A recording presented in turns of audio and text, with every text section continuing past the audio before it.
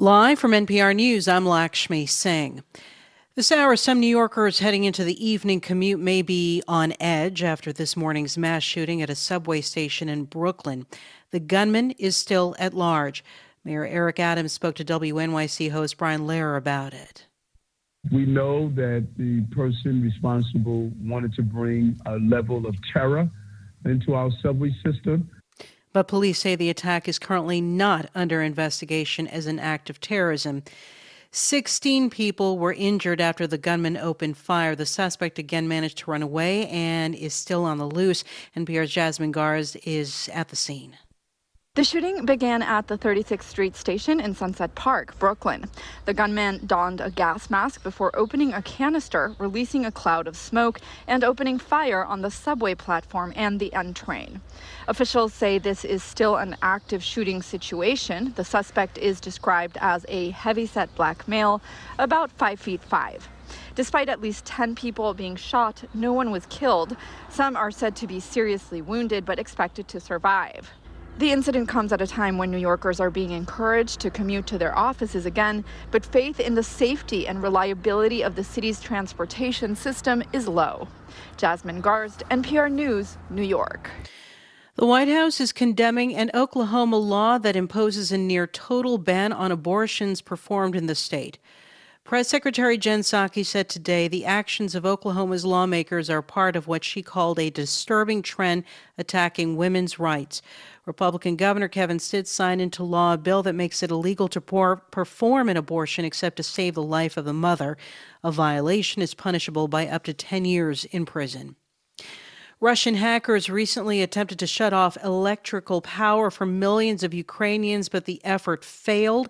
NPR's Greg Myrie reports Russia has a history of cyber attacks in Ukraine that goes back years. The Russian cyber attack attempted to take down Ukrainian electrical substations. This comes from Ukrainian cybersecurity officials and from researchers at a firm in Slovakia called ESET. They say Russian military hackers gained access to the computer networks in February and plan to carry out the attack this past weekend. The Russians were using some of the same malware that knocked out power to Ukraine in 2015. Ukrainian officials say the latest attempt was thwarted, though they did not say which electrical stations were targeted. Russia has been blamed for a number of cyber attacks in Ukraine recently, but not on the scale that many had feared. Greg Myrie, NPR News.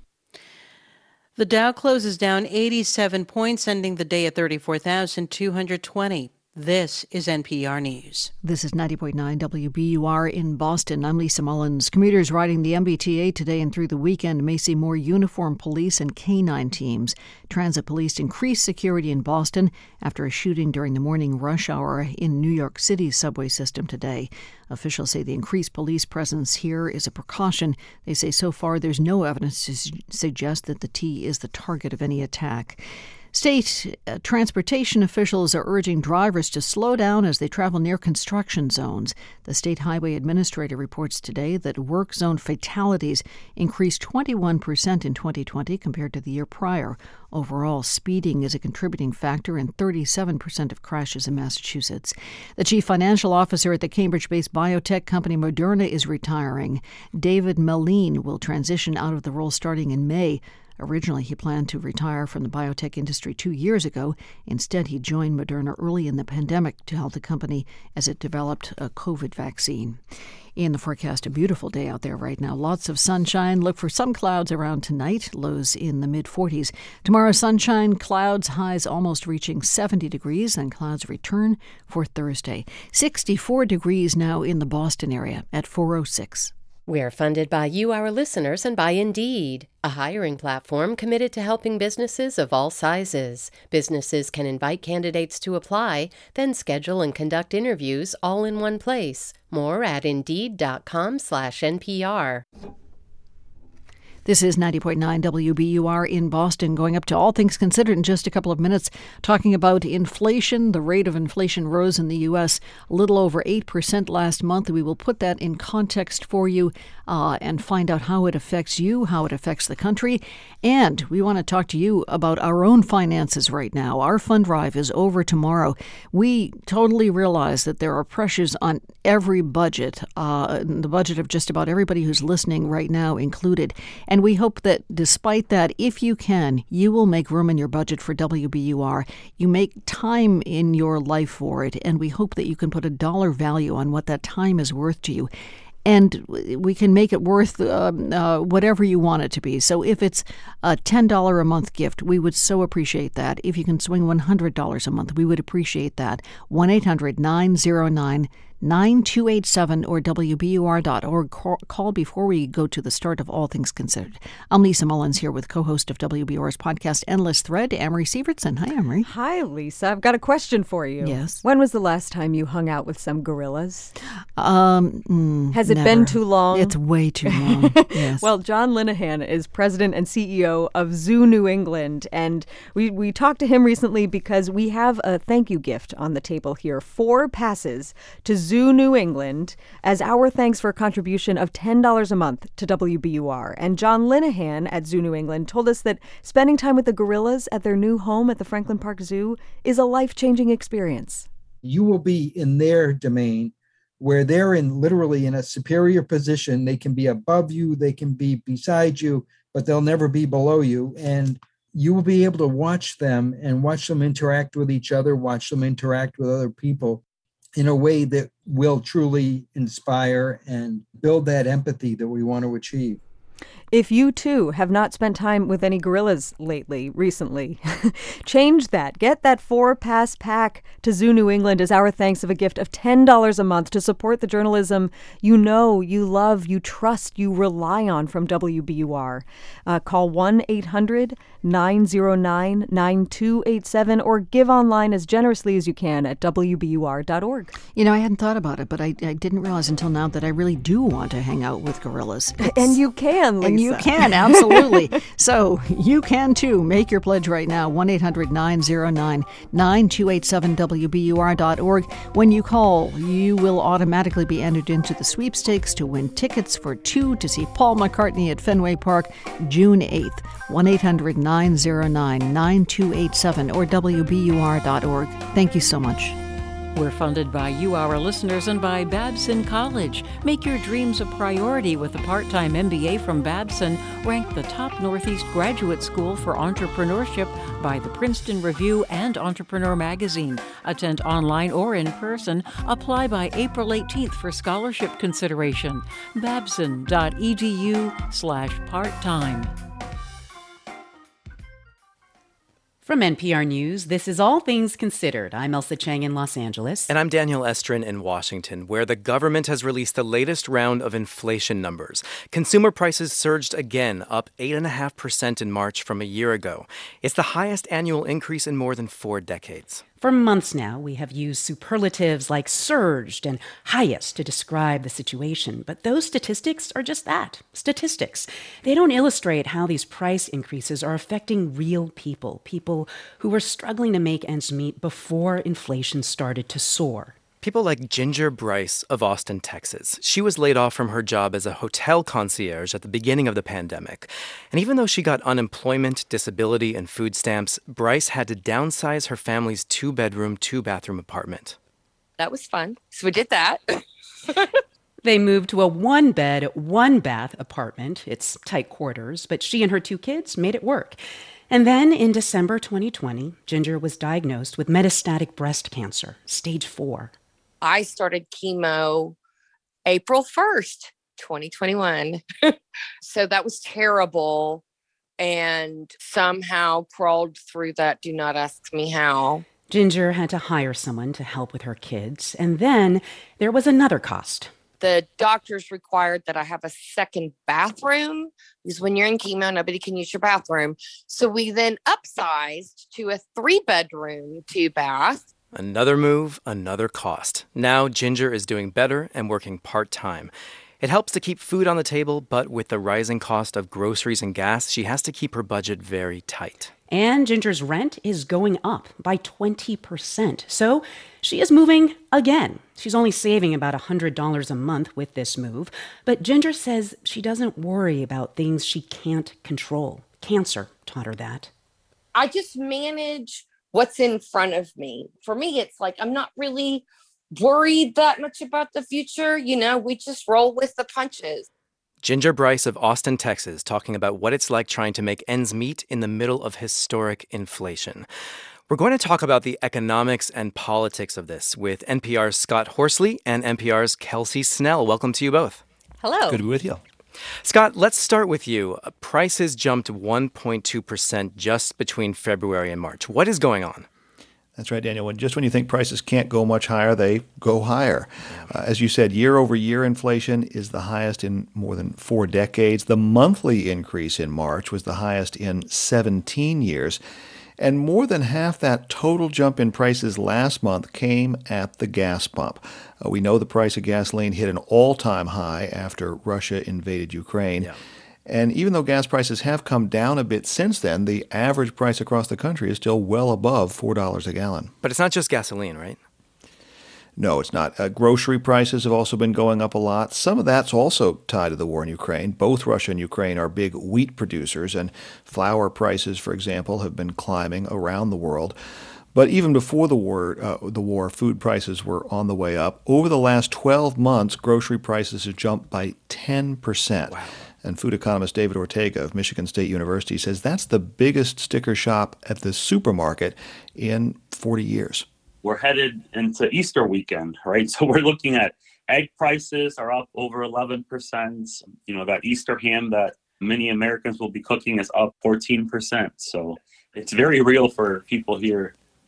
Now, not everything is more expensive. The price of used cars actually dropped last month after soaring earlier because of the shortage of new cars. But that drop in used car prices was more than offset by price increases elsewhere. Rent's been going up, as we heard Ginger Bryce talk about. Airline tickets are getting more expensive. Inflation is spreading throughout the economy. I got my hair cut this past weekend, and there was a sign in the barber shop warning that prices are going to go up $2 at the first of the month in order to keep pace with inflation. That's a 12.5% increase, although after cutting my own hair early in the pandemic, I can tell you it's worth every penny. I'm sure you look good, Scott. But let me turn to you, Kelsey. The White House keeps using this term, Putin's price hike. So the White House very deliberately trying to blame Russia for inflation, at least for gas prices. Is that strategy working? Well, I'll point you to an NPR Ipsos poll conducted last month that showed that roughly a third of all respondents and 2/3 of Republicans blame Biden specifically for inflation. Only about 20% of all Americans in that poll say they blame Putin for gas and oil prices. It's even just a quarter of Democrats who blame Putin. More so they blame big oil and gas companies. But, as Scott's been saying, gas and oil are just one part of inflation, and people are really worried about things like the cost of groceries, as we heard. People worry about housing. People worry about new cars. Just about everything right now is more expensive, and people do realize that those price concerns predated the war. So my colleague Asma Khalid asked White House Press Secretary Jen Psaki about this yesterday, and here's how she responded. Factually, if you look at the data, the average gas prices are up $1.80 to $1. It's about a 25%. We've seen increase in gas prices since the start of this invasion. And we know energy prices is a big driver of the inflation data. So Psaki says the White House has been talking about inflation for a long time, but they say Russia will be the thing driving this going forward, the big thing driving it going forward. Okay. So Scott, where does inflation go from here? Forecasters think March was probably the peak for annual inflation, unless another war breaks out someplace. Gas prices have started coming down. We're also coming into a stretch where last year's prices were higher, so the year-over-year comparisons are going to look a little bit better. But even if inflation cools off a bit, prices could stay uncomfortably high.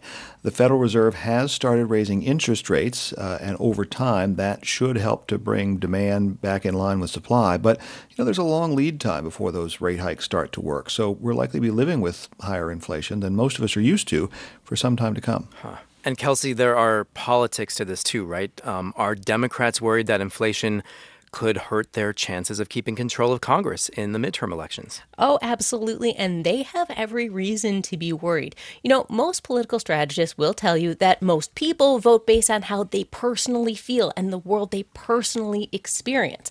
If people feel like they are being economically harmed and they see that those conditions have gotten worse under Democrats, well, many of them will blame the party in power. You know, Biden is aware of that. That's why he went to Iowa today to talk about gas prices. He's going to North Carolina on Thursday to talk about supply chain problems. That said, there are a lot of things that can happen between now and Election Day, and while it's unlikely inflation will suddenly get resolved, that doesn't mean major events won't happen that could alter top political priorities for a lot of voters. That is NPR congressional correspondent Kelsey Snell and chief economic correspondent Scott Horsley. Thank you both. You're welcome. Thanks for having us. Russia is on the verge of a default on its foreign debt, something that hasn't happened in more than a century since the Russian Revolution.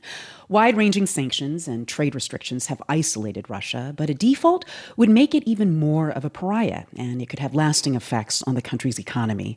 For more on this, we're joined now by NPR's David Gura. Hey, David. Hey, Elsa. So can you just explain for us, how did Russia get to this point where it's on the edge of default? Well, a lot has happened over the last week. Russia faced a deadline to make interest payments to foreign investors on 2 bonds to the tune of almost $650 million. Now, those payments had to be made in dollars, but Russia said that because of restrictions the U.S. and its allies have put in place, doing that, paying in U.S. currency would be impossible. So Russia used rubles, and that is not allowed. These bonds are denominated in dollars, and the contracts require Russia to make these payments in dollars. Shortly after this happened, the ratings agency S&P Global said Russia is in what's called a selective default. This is often a preliminary step before a full default. Russia has a little breathing room here, a 30-day grace period, but the clock is already ticking on that. And if the country doesn't make these payments in dollars by early May, Elsa, Russia will effectively default. And what would be the effects of that if Russia defaults? You know, a default would isolate Russia even more from the global economy at a time when it's facing widening sanctions and dwindling reserves. Access to capital markets is crucial to countries that need to borrow to pay for all kinds of projects and programs. And while Russia's debt load is fairly small relative to the size of its economy, a default would compound a situation that's gotten worse and worse. So much of Russia's foreign exchange reserves come from selling energy, and now the European Union is considering a ban on energy exports from Russia. A default is also something that would be historically significant and fraught with symbolism. Tim Samples is a professor at the University of Georgia who specializes in foreign investment. This is a reflection of just how far and how fast Russia has fallen from favor in Western capital markets. Now, countries have defaulted, and eventually they've been welcomed back to the debt markets, but memories of a default tend to linger, and in the future, Russia may have to pay more to borrow. And David, can Russia even make these payments that it owes? This is a good question and a tricky question. The U.S. is making it as difficult as possible. The U.S. and its allies have frozen most of Russia's foreign currency reserves. They've placed restrictions on financial institutions. Odette Lenow is a sovereign debt expert at Cornell Law School. There's been a shift in the policy, and so there is a lack of a technical capacity to actually make these payments. But it's not impossible. Russia does have dollars elsewhere. It could get more dollars selling energy. And although many banks are barred from doing business with Russia, there are non-sanctioned banks with which it could work. Well, what about foreign investors? Are they going to be losing money? Yeah, when we say foreign investors, we're talking about hedge funds and emerging markets funds run by asset managers like Invesco and PIMCO, along with some individual investors. Sovereign debt experts told me that if investors didn't sell these bonds in the early days of the war, there's not much more they can do than wait. But right now, all signs point to a default, and if that happens, what we can expect is a significant, protracted legal battle over these payments. A strange wrinkle here is that Russia's finance minister says Russia is also prepared to sue over how this is played out. This is likely to take a while. Just keep in mind that after Argentina defaulted, negotiations went on for more than a decade. That is NPR's David Gura. Thank you, David. Thank you.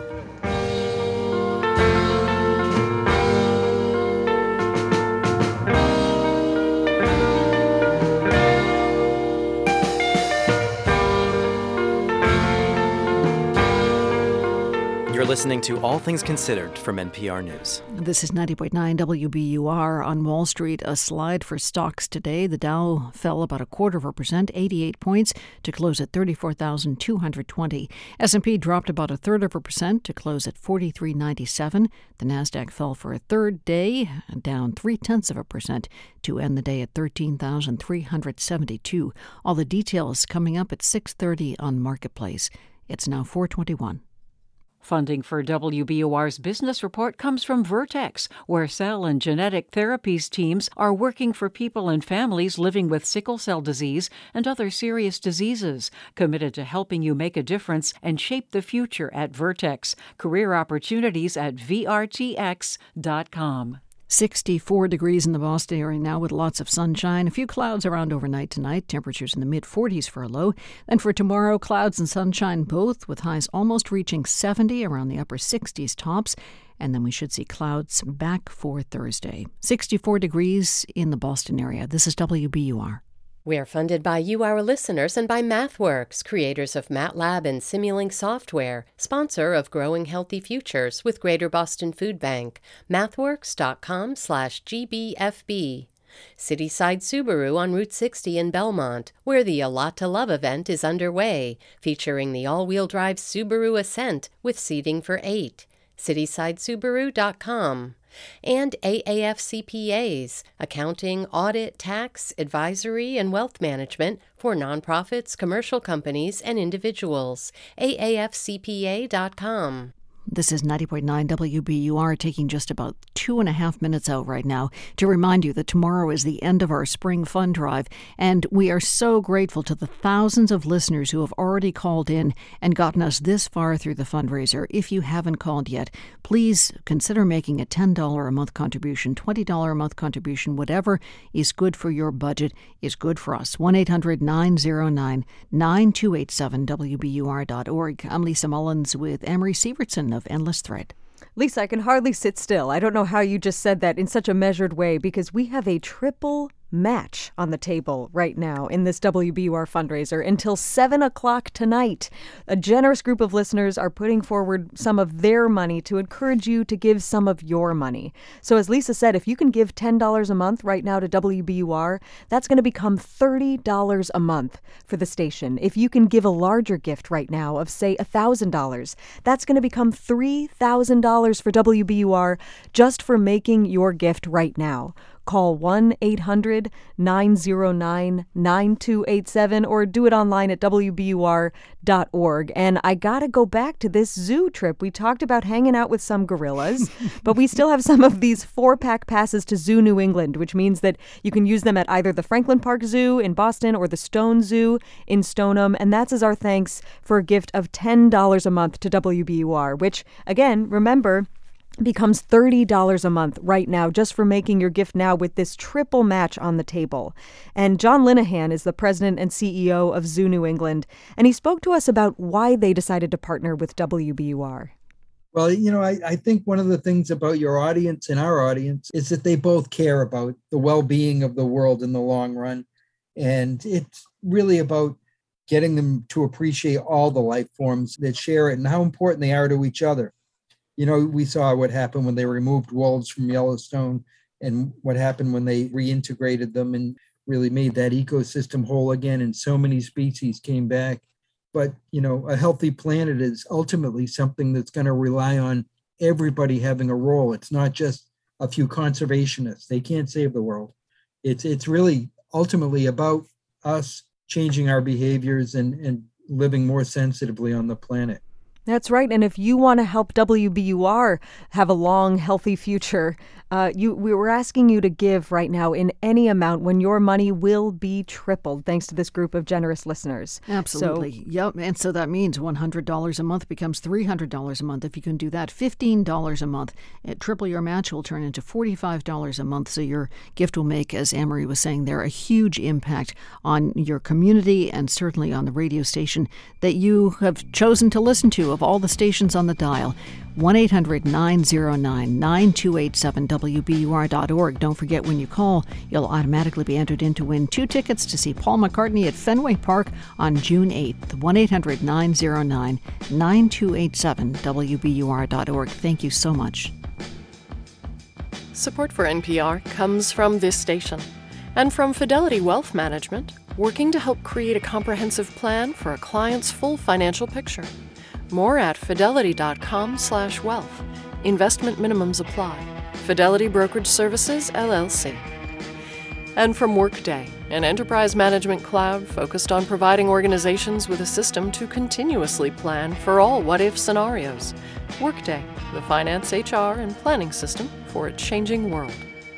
And from the Lemelson Foundation.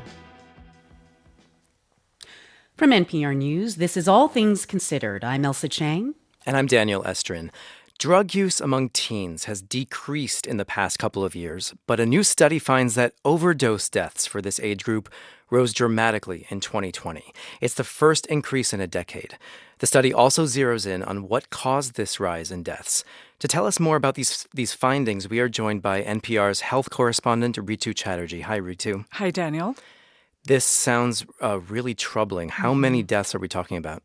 So for a decade, overdose deaths among teens didn't change that much. But going from 2019 to 2020, they nearly doubled. And we're talking about more than 950 teens who died from an overdose in 2020. And it went up again in 2021 to more than 1,100 teens. And the highest rate of deaths were for American Indian and Alaska Native youth, followed by Latinx youth. Joseph Friedman is a public health researcher at the University of California, Los Angeles, and the lead author of the study. And here's what he told me about these findings. This is very alarming because what we've seen in other parts of the population is that when overdose death rates start to rise, they tend to continue to do so for quite some time. So, Friedman's concerned that this is just the beginning of this disturbing trend. Wow. So if we know that fewer teens used drugs during the pandemic, why are we seeing this big jump in deaths?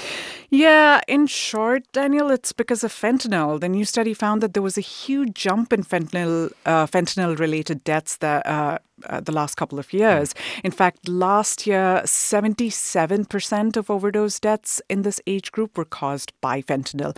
And it's not the fentanyl in heroin or cocaine that adults commonly use. Those drugs are less popular among teens who prefer prescription pills, so prescription opioids like OxyContin or prescription amphetamines or benzodiazepines. But teens who use these drugs often buy them from their friends or off the street, and increasingly those drugs are counterfeit pills contaminated with fentanyl, especially in the past couple of years. And here's Dr. Nora Volkov, who directs the National Institute on Drug Abuse, and she says recent estimates suggest at least 1/3 of illicitly manufactured pills are contaminated with fentanyl. And to the extent that you are actually consuming them, in the past it was you would just get sedated. Now you can take one benzodiazepine, one pill, and it can kill you. And she says she hears these heartbreaking stories from parents who say that they knew their kid used a drug occasionally and suddenly one night they died. Wow, that is upsetting. How can we stop this from killing more teens? So Friedman says there's an urgent need to educate teens about the risk of using these pills.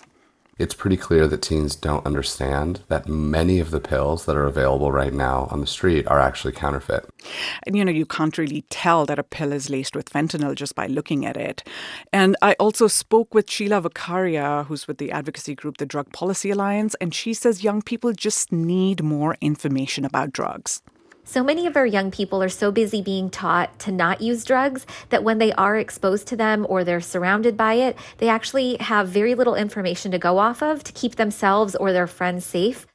So she says, they need to learn how to identify signs of an overdose, what to do if somebody overdoses, and it's really important for schools to have the medication naloxone, which reverses overdose, to be made widely available to youth, and they should be taught how to use it.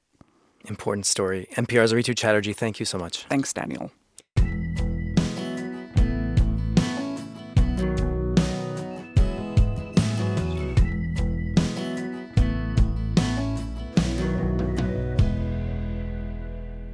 We're funded by you, our listeners, and by Native Plant Trust. Welcoming spring at Garden in the Woods in Framingham. Open Sunday. The beauty of native plants in a dramatic landscape. Information at nativeplanttrust.org. And Celebrity Series, presenting Alvin Ailey American Dance Theater, April 28th through May 1st at the Bach Center Wang Theater. Learn more at celebrityseries.org. Live from NPR News, I'm Giles Snyder. The actor and stand-up comedian Gilbert Gottfried has died. His publicist says Gottfried died from a disorder that affects the heart. He was 67. Police in New York City are looking for the gunman who opened fire in a subway station in Brooklyn this morning. At least 10 people were shot. Another 6 were injured. Some of those shot seriously wounded, but officials expect them to survive. Police Commissioner Keechant Sewell says she is not ruling anything out, but she says the attack is not being investigated as terrorism. Pentagon spokesman John Kirby says the U.S. cannot confirm whether a chemical agent has been used in the devastated port city of Mariupol, but he says the U.S. is justifiably concerned. Obviously taking it seriously, and we're monitoring it. We're trying to do the best we can to figure out what, if anything, happened, but we're not in a position to confirm it right now. The U.S., Ukraine, and others are investigating the unconfirmed reports, but officials caution that determining whether chemical weapons have been used in Mariupol will take time. Mariupol has been under siege for weeks. A Russian appeals court has remanded the case of a former U.S. Marine detained in Russia to a lower court for further review from Moscow. NPR's Charles Maines has details. Former Marine Trevor Reed was arrested in 2019 for allegedly attacking 2 Moscow policemen after a night of drinking. He was later sentenced to 9 years. The court's decision to delay his appeal comes as Reed faces health concerns. He was on a hunger strike earlier this year and says he's since contracted tuberculosis-like symptoms. Appearing by video from a prison hospital, he maintained his innocence. You can mention that the whole thing is fabricated, that there's video evidence they denied us, that their so-called victims changed their testimony multiple times. U.S. Ambassador to Russia John Sullivan attended the hearing and afterward expressed disappointment at the decision. Charles Maines, NPR News, Moscow. And you're listening to NPR News. This is 90.9 WBUR in Boston. I'm Lisa Mullins. A mask mandate will not be reinstated yet in Boston. That's despite an increase in COVID infections. Mayor Michelle Wu says it's too soon to think about masking up again. We're not there yet in terms of the sort of multi-layered metrics that we're watching to move back into a masking mandate. But we do want to just note that the numbers have been on a little bit of an uptick, and so we're watching that very carefully here. Mayor Wu says the city is at a 5.4% community positivity rate. She says while that's above the threshold for reimposing restrictions, the numbers have fluctuated and the city will have to monitor upward trends. A Massachusetts man whose life in prison sentence was commuted will be released on parole. The state's parole board has unanimously decided to grant parole to Thomas Kuntz. WBUR's Deborah Becker reports the board cited Kuntz's age when he was convicted and his work in prison. Thomas Kuntz was 20 years old when he was charged with killing Mark Santos when he fired a shot during a fight in New Bedford in 1987. He then spent more than 30 years in prison. Governor Charlie Baker commuted that sentence earlier this year, and Kuntz's attorney Tim Foley says his client is grateful. He certainly feels that he's accomplished, and he's very very excited, and thankful to the board and the governor as well. Among the board's conditions for release are that Kuntz live in a re-entry program for 4 months, abide by a curfew, and electronic monitoring. It's not clear when exactly Kuntz will be let out. For 90.9 WBUR, I'm Deborah Becker. People flying in and out of Logan Airport are still facing delays. According to FlightAware.com, there have been 87 flights delayed already today and 7 cancellations. JetBlue, Logan's largest carrier, has had 27 flights delayed today. Airlines have blamed staffing shortages in part for the disruptions. In the forecast, overnight tonight should have partly cloudy skies. Temperatures around the mid-40s. Then for tomorrow, sunshine and clouds both should be about the upper 60s tomorrow, a nice day, and then clouds should return for Thursday. 64 degrees in the Boston area at 4:35. We're funded by you, our listeners, and by Fidelity Investments, reminding you it's never too early to start saving for your child's future. Learn more about a tax-advantaged 529 college savings account and how you can use the money to pay for qualified expenses at fidelity.com/ufund. Fidelity Brokerage Services, LLC, member NYSE, SIPC. And Babson College. Make your dreams a priority with their part-time MBA. Apply by April 18th for scholarship consideration. babson.edu/part-time. This is All Things Considered. I'm Lisa Mullins. Okay, Friday is the Boston Red Sox home opener at Fenway Park, but today is opening day for the Woo Sox in Worcester. The first pitch was 3:05 against the Lehigh Valley Iron Pigs. This is the second season for the AAA Sox affiliate at Polar Park in Worcester since they relocated from Pawtucket in Rhode Island. And this year, there are 4 times more fans in the stands since pandemic restrictions have been lifted. That means 9,508 spectators per game. And lucky are the fans who need directions or a helping hand of any kind and run into a Sox employee who's like a fairy godmother with a walrus mustache, big grin, and love of his job. We found him last year at the park. Rick Medeiros, Chief Ambassador, the Worcester Red Sox, a.k.a. the Woo Sox. Woo Sox. And you did work for the Paw Sox. I did. I spent 21 years with the Pawtucket Red Sox, a.k.a. the Paw Sox. And you came to Worcester with the team. What's the difference between working there and working here? It's the same team, but vastly different park. Very different park. McCoy Stadium was 75 years old, and this one is a newborn, and actually, very state-of-the-art. I like to, if I ask, how would you describe it in one word, I always say just majestic. It's absolutely majestic.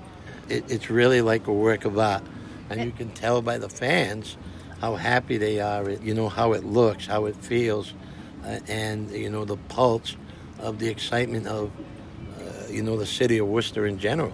And it was quite refreshing to see everybody working together in the city of Worcester. And I have no doubt in my mind that this is going to be a destination. It's just great. How can I not like coming to work at a ballpark? I talked to a lot of people here who work here, and they seem genuinely happy. Maybe they got to kind of put it on, or maybe it's because they're new, because everybody's new. But you do too. You can never fake enthusiasm. What's the best part of your job and the worst part of your job? The best part of my job is dealing with people. I just love dealing with people. I love it. The worst part of my job, that might be some thought. I don't know. All right, just one final thing. Right. Just what's your favorite story so far about working here? Let me just tell you what we just did. We took a ball, and I told this little kid who was with his dad, and of course this was planned out, and we said, hey, buddy, stay right here. I know where every foul ball is hit, right? So a guy behind me has the ball, and I go with the kid. I said, all right, let's stand right here. Him and his dad. When I tap the back of my hat, he launches the ball in the air, and it comes down, bouncing in front of us, and the kid is saying, oh, my God, So, and now I said, see that? I told you. I got this all figured out. And he was so happy to get the ball. So you made his day, and he made your day. Oh, absolutely. Yeah. I mean, I think that's why we do what we do. It's all about the fan experience. Thank you so much. I thank you guys so much for coming.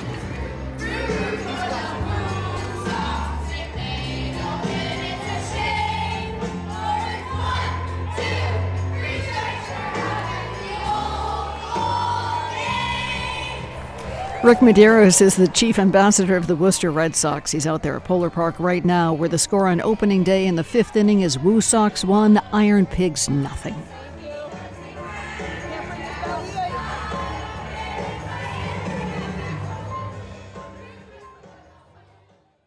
I'm Layla Falden. It's exciting to start something new, a job, a new book, a binge-worthy podcast.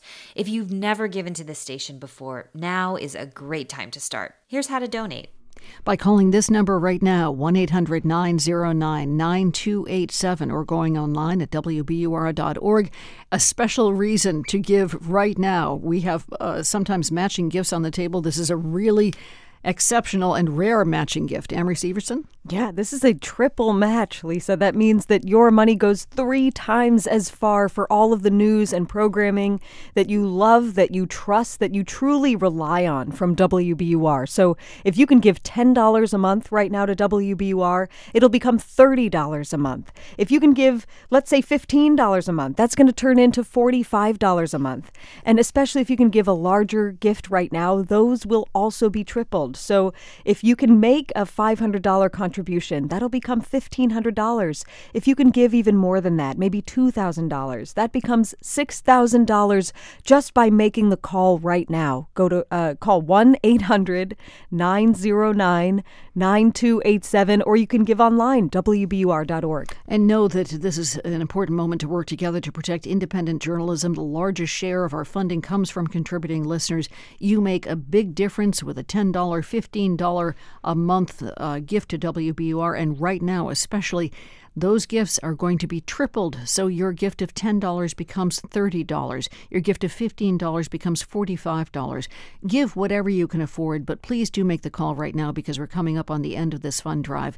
And give for people like Rick Medeiros. I don't know if he's ever given to public radio, but the chief ambassador of the Worcester Red Sox was just a real find for us. I went to the Red Sox game, Worcester Red Sox game, a couple of times last year, and we just happened to come across him, some friends of mine and I, and he was such a find. It was an unplanned interview, but he was just, it's like a no-brainer. You just want somebody like this, Amory, on tape. I know that you run across these people all the time. And so if you appreciate people like him and listening to people like him on WBUR in really short stories, I think that was like 3.5 minutes, then make your pledge of support to WBUR right now for stories like that, and then for the major stories that you get in the news. 1-800-909-9287, WBUR.org, and have your gift tripled right now. Tripled. I just can't believe it. It seems too good to be true, and yet this is all thanks to a generous group of listeners who have stepped up to do their part for WBUR, and they want to encourage you to do your part because it's really easy to forget where the news comes from, right? You just turn on WBUR. We're there for you day in and day out, but you're able to listen to WBUR because of the contributions of other listeners. Other people stepped up and gave their $10 a month, maybe it was, or maybe gave a large gift of $1,000 to WBUR.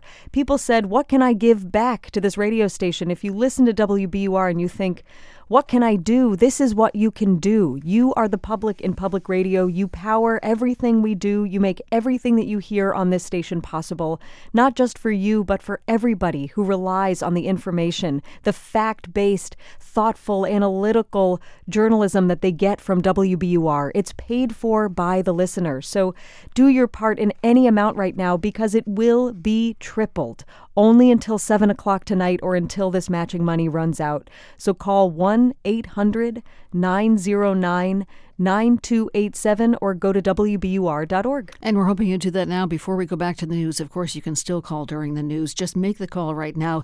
The fundraiser is coming to an end tomorrow. This triple match is coming to an end sooner than that. I think it ends at 7 o'clock or as soon as the money runs out. And we know lots more people call during these triple matches. And why not? When you get to have your $15 a month pledge mean $45 a month for us, $150 pledge becomes $450 for us every month. So if you can swing that, if you can afford to give to WBUR, and we know not everybody can, please do so right now because this is a really transparent transaction. You get back from this radio station what you put into it. 1-800-909-9287, WBUR.org. This is a premium time to give something to this station right now. That's right, and this is the way that public radio works. We have your back with all the news and information. You turn on WBUR and know that you can trust what you're hearing. You know that you'll learn something. You know that you'll hear delightful conversations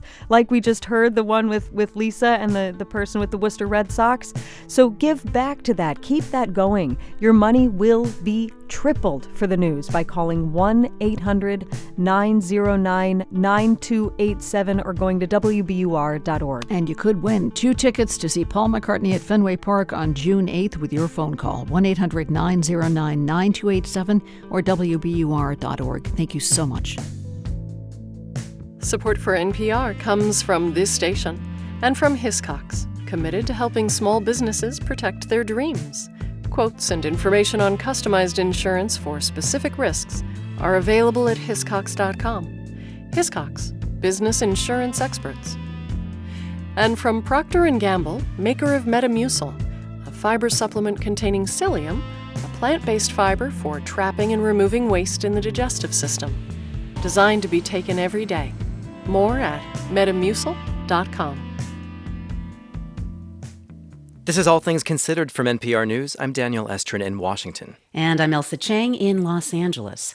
Violent white and anti-government extremists are increasingly drawing the scrutiny of federal authorities. But the recent mistrials and acquittals in a high-profile case may have far-reaching implications.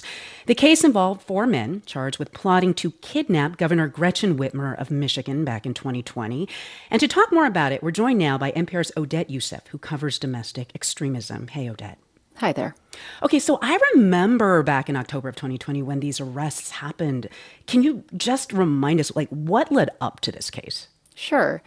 The investigation started when a man found a group called the Wolverine Watchmen on Facebook, apparently talking about killing law enforcement officers, and he notified local police.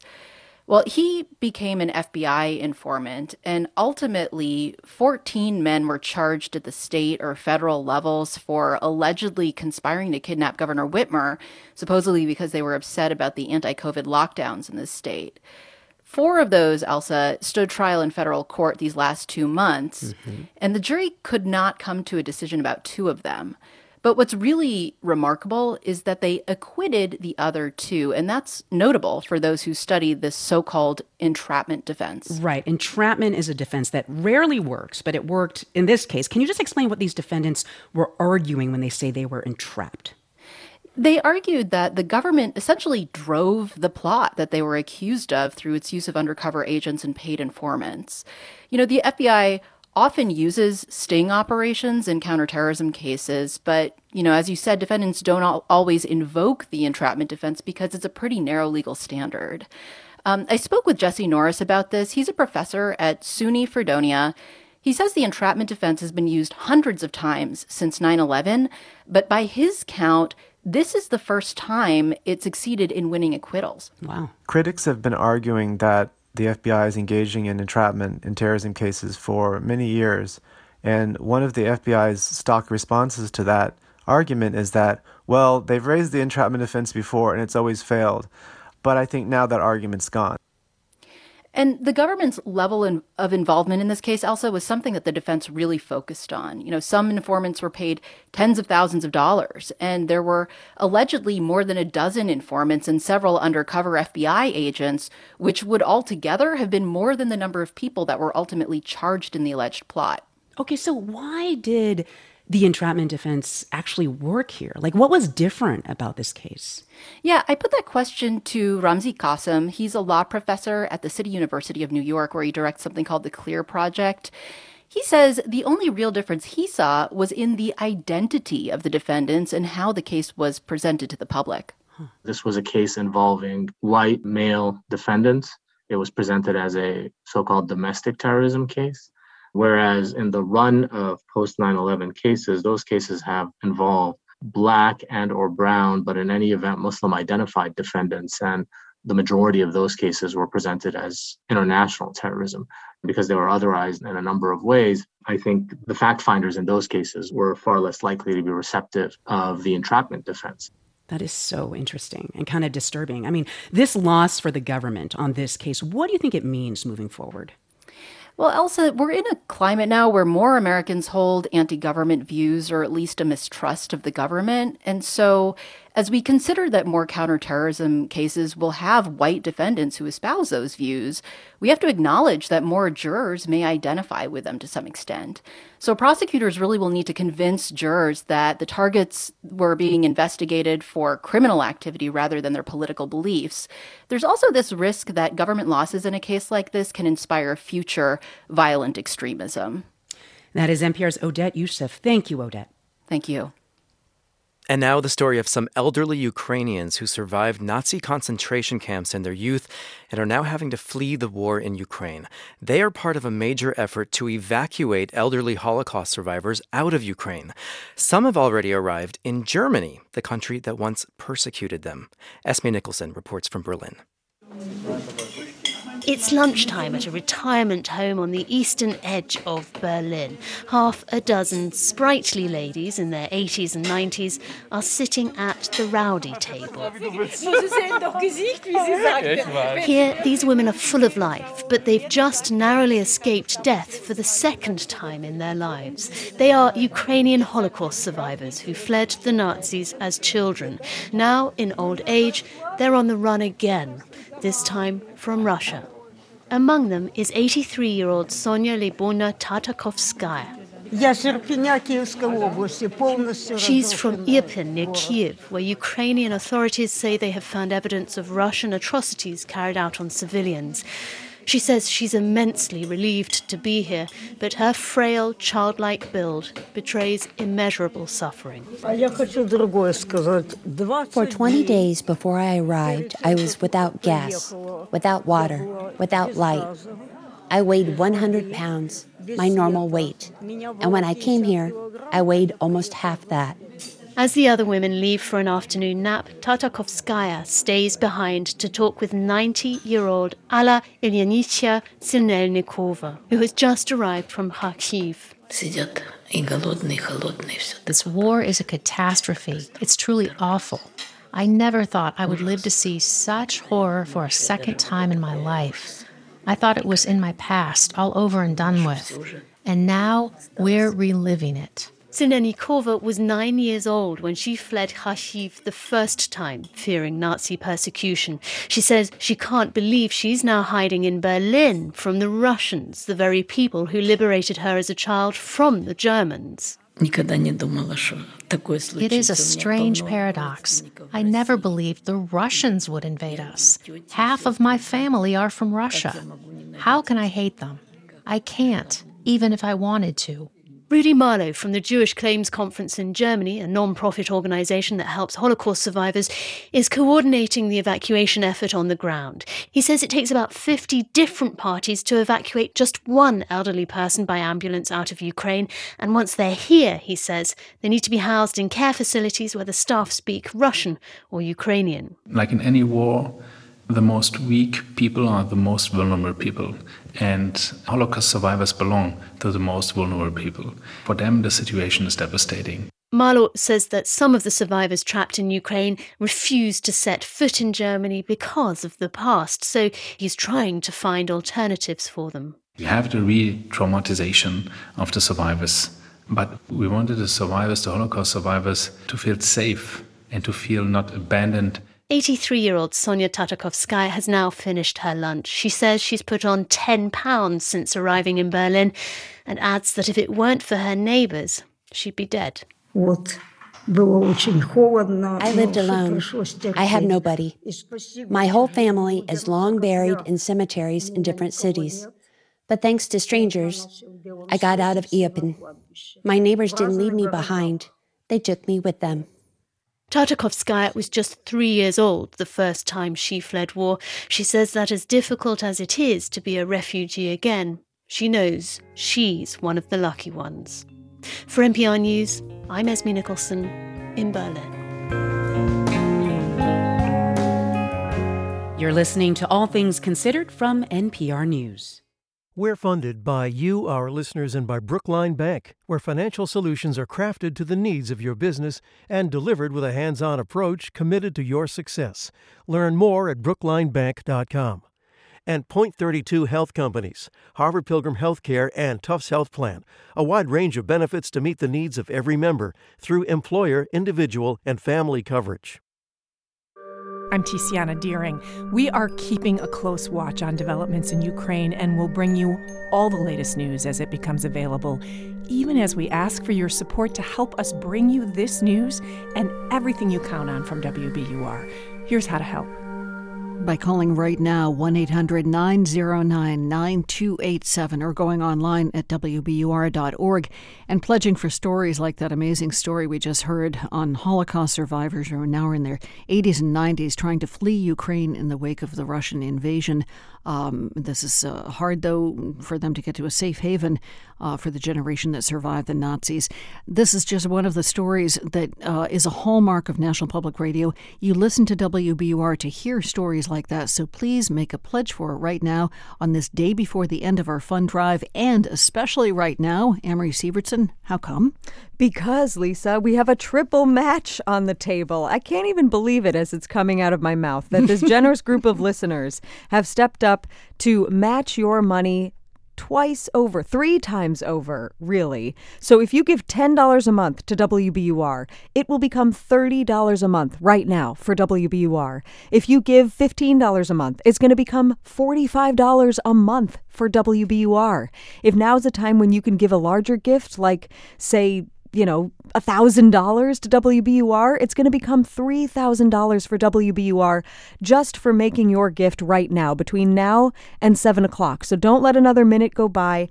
Have your gift in there. Have it tripled by calling 1-800-909-9287 or giving online at WBUR.org. And just remember that every call that comes in at 1-800-909-9287 will get entered in to win 2 tickets to see Paul McCartney at Fenway Park on June 8th. This is our sweepstakes for the Spring Fund Drive.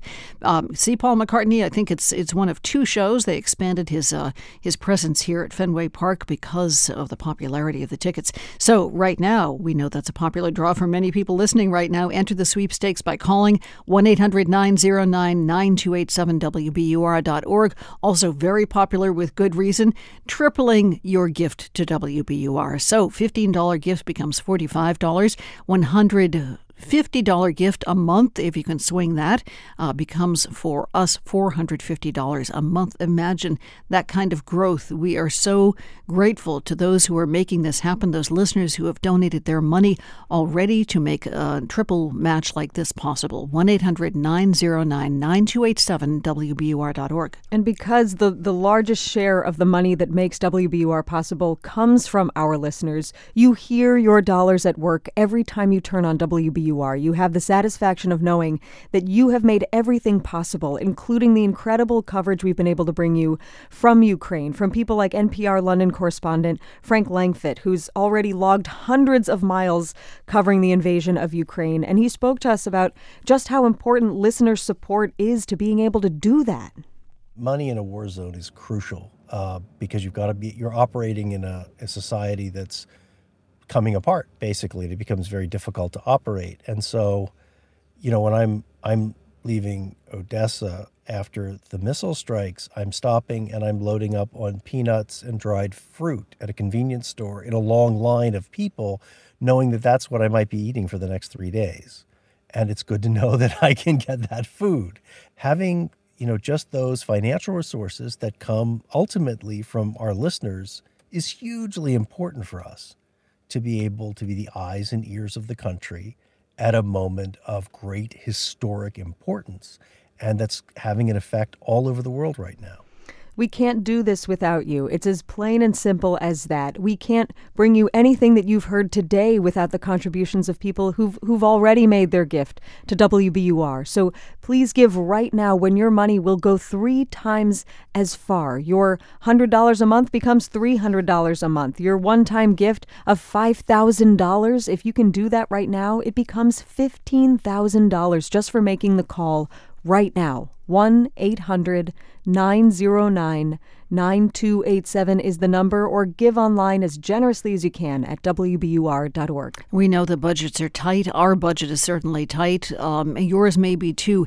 If you can find it in your budget to support WBUR, knowing that we rely on you to be able to let us provide the news and information on stories like Ukraine, like the pandemic, certainly major stories in the news that require an awful lot of resources, then please put your money where your listening habits are. 1-800-909-9287 or WBUR.org. Get your match, get your pledge that is tripled right now because of this triple match. 1-800-909-9287, WBUR.org. We are so grateful. Thank you. Support for NPR comes from this station and from Mathnasium, committed to boosting students' confidence, critical thinking, and math, grades, and scores with in-person or online instruction. Each student follows a customized learning plan. More at mathnasium.com. From Subaru, in partnership with its retailers and the National Forest Foundation, Subaru helped replant more than 1 million trees in areas devastated by wildfires. Love, it's what makes Subaru, Subaru. From the Alzheimer's Association, dedicated to the advancement of Alzheimer's research. At any given moment, research, discovery, and learning are happening. Learn more at alz.org. And from the listeners who support this NPR station.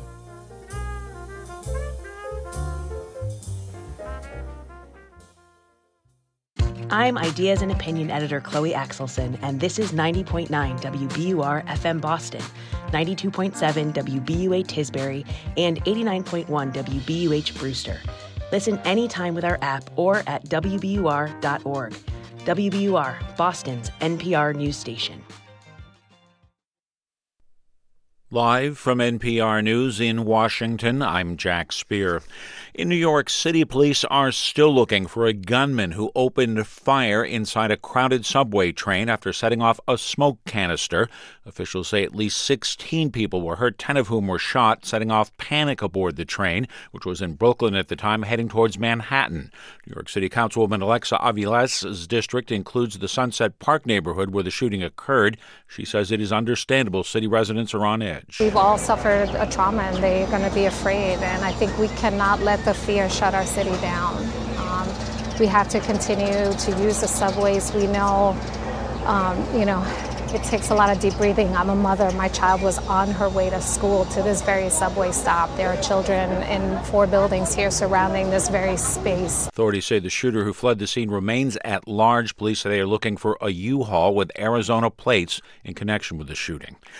Officials in Ukraine say more than 500 children there have been killed or wounded since Russia's invasion began. NPR's Franco Ordonez reports millions more have been displaced. Ukraine's top prosecutor, Irina Vendiktova, says at least 186 children have been confirmed killed in Ukraine and 344 injured since the launch of Russia's invasion on February 24th. Ukraine's tally is somewhat higher than the numbers confirmed by the United Nations. Aid agencies have said the actual numbers are likely higher. The UN Children's Agency, UNICEF, says nearly 2 in 3 children are displaced by fighting. At a Security Council briefing, UNICEF Emergency Programs Director, Manuel Fountain, says that of the 3.2 million children estimated to have remained in their homes, nearly half may be at risk of not having enough food. He says rarely has he seen so much damage caused in so little time. Franco Ordonez, NPR News, Lviv, Ukraine. The Labor Department says consumer prices jumped sharply again last month. NPR's Scott Horsley reports high-priced gasoline fueled much of the increase. A big spike in gasoline prices following Russia's invasion of Ukraine pushed annual inflation to its highest level in more than 4 decades. Consumer prices in March were 8.5% higher than a year ago. Gasoline prices were up 48%, while groceries cost 10% more. Prices rose 1.2% just between February and March, with gasoline accounting for more than half that monthly increase. Used car prices, which were a big driver of inflation last year, fell in March, but overall prices are still climbing much faster than the Federal Reserve would like. The central bank has started raising interest rates in an effort to bring inflation under control and has signaled more aggressive rate hikes may be necessary. Scott Horsley, NPR News, Washington. Stocks recovered some of their lost ground today, though still ended the session lower. The Dow down 87 points.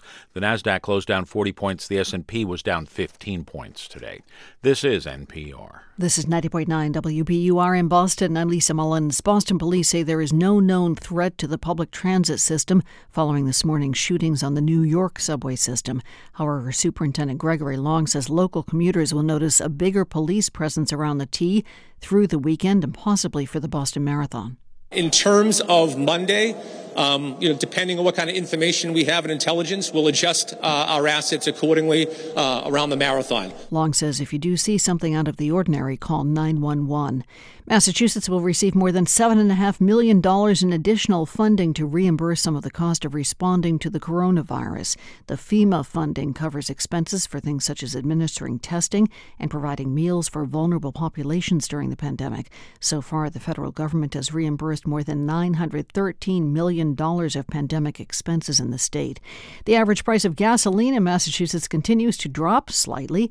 According to AAA Northeast, the statewide average dropped 1 cent since yesterday to $4.10 a gallon. Red Sox top the Tigers out in Detroit today, 5-3, and in the forecast, look for a nice evening ahead, then partly cloudy skies overnight tonight. Should be in the mid-40s. For tomorrow, partly sunny skies. Look for highs just about 68 to almost 70 degrees. Then clouds return for Thursday. 63 degrees now in the Boston area at 5:05. We're funded by you, our listeners, and by CrowdStrike. Their cloud-native platform is designed to protect businesses from cyber attacks, ransomware, and data theft. At home, at the office, and everywhere in between. More at crowdstrike.com/NPR. More on the attack on the Brookline subway system this morning coming up next on WBUR's All Things Considered. First, we are just taking a little bit of time out to ask you to please make your pledge of support to WBUR to keep stories that are hard to hear sometimes and difficult to present sometimes. Keep them coming to you, as with all the stories that are worth your time to listen to. They come with your pledge. 1-800-909-9287, WBUR.org. I'm Lisa Mullins with Amory Sievertson. That's right. We have a triple match on the table right now in this spring fundraiser, the second to last day of our spring fundraiser. So, do not miss out on this opportunity. We don't know if something like this is going to come along again. So don't miss your chance to have your money go 3 times as far for WBUR. Think about that for a minute, Lisa. How often in life does someone say, yeah, that work that you put in, I'm going to triple it. It's going to go 3 times as far. Man, if that worked with exercise, how great would that be? This just doesn't happen that often. It's a remarkable opportunity to have your impact be tripled for the station that you count on. You might be driving home from work right now. You might be driving to work right now if that's the kind of schedule that you keep. And WBUR is a constant companion. It's a steady source of information. It's a sobering source of information. It helps you understand our world, our community, our region here in Massachusetts. WBUR, we're all so lucky to have it, and we're so lucky to have listeners like the generous group that have stepped up to triple your contribution. Your $10 a month becomes $30 a month. Your $50 a month becomes $150 a month. Your $2,000 contribution becomes $6,000 for WBUR. That's the beauty of this. Everyone just gives what they can. 1-800-909-9287 is the number to call to make your gift, or go to WBUR.org. Just wanted to emphasize is the Brooklyn, New York subway system where the attack was today. We'll be hearing more about that in a couple of minutes. But once again, based on what Amory was saying about the triple match, really, these things don't come along very often, so we really want to take advantage of them when they do, because there are some generous listeners who said, yes, this is important to us, and we know there are stresses on budgets. If you cannot afford to give, we totally understand that. We're glad that you're listening anyway. And if there is a time that you have to give later on when it's easier on your budget, please do. For everybody else who listens to WBUR can give, this is the time to do it as we triple your gift to WBUR. So if you can swing $10 a month, it becomes $30. $100 a month becomes $300 for WBUR. Before we go back to All Things Considered, please make your pledge of support. This fundraiser is over tomorrow, and we would love to be able to make our budget to continue to bring you the strongest news possible, credible news that does not have strings attached with commercial editorial influence. We are beholden to you, our listeners. 1-800-909-9287, WBUR.org. Get your money tripled right now. Thank you. From NPR News, it's All Things Considered. I'm Daniel Estrin in Washington. And I'm Elsa Chang in Los Angeles. At least 16 people are injured following a shooting at a subway station in New York City this morning. 5 are in critical condition but stable. The shooting occurred at the station at 36th Street in Sunset Park, a neighborhood in Brooklyn, during the morning rush hour. And the shooter remains at large. NPR's Jasmine Garst is at the scene and joins us now. Hi, Jasmine. Hi. Hi, okay, it looks like there's a little bit of a delay with us. So what more do we know about what happened this morning? Well, we know that it happened right before 8:30 a.m., which is the peak commute hours, and the gunman on the N train as it approached 36th Avenue station here in Sunset Park in Brooklyn, he donned a gas mask and opened a canister of what released a lot of smoke, confusing people, throwing people into a panic, and then he started shooting at the N train and also people on the platform. Earlier today, I spoke to a man here in Sunset Park, Rodrigo Miranda, and he told me what he witnessed. Una vez de dejarla, crucé la calle y fue cuando la gente empezó a salir corriendo del subway. Bueno, se empezaron a escuchar ruidos, los policías empezaron a llegar y... And what he's saying is he dropped his daughter off at school that morning and he started heading to work in the direction of the N train subway station. And suddenly people start pouring out in a panic. There is a lot of noise and the police start rushing in. Right. And as for the rest, I mean, this neighborhood has just gone into lockdown. Well, this alleged gunman, as we said, this person's still at large. What do we know about him so far?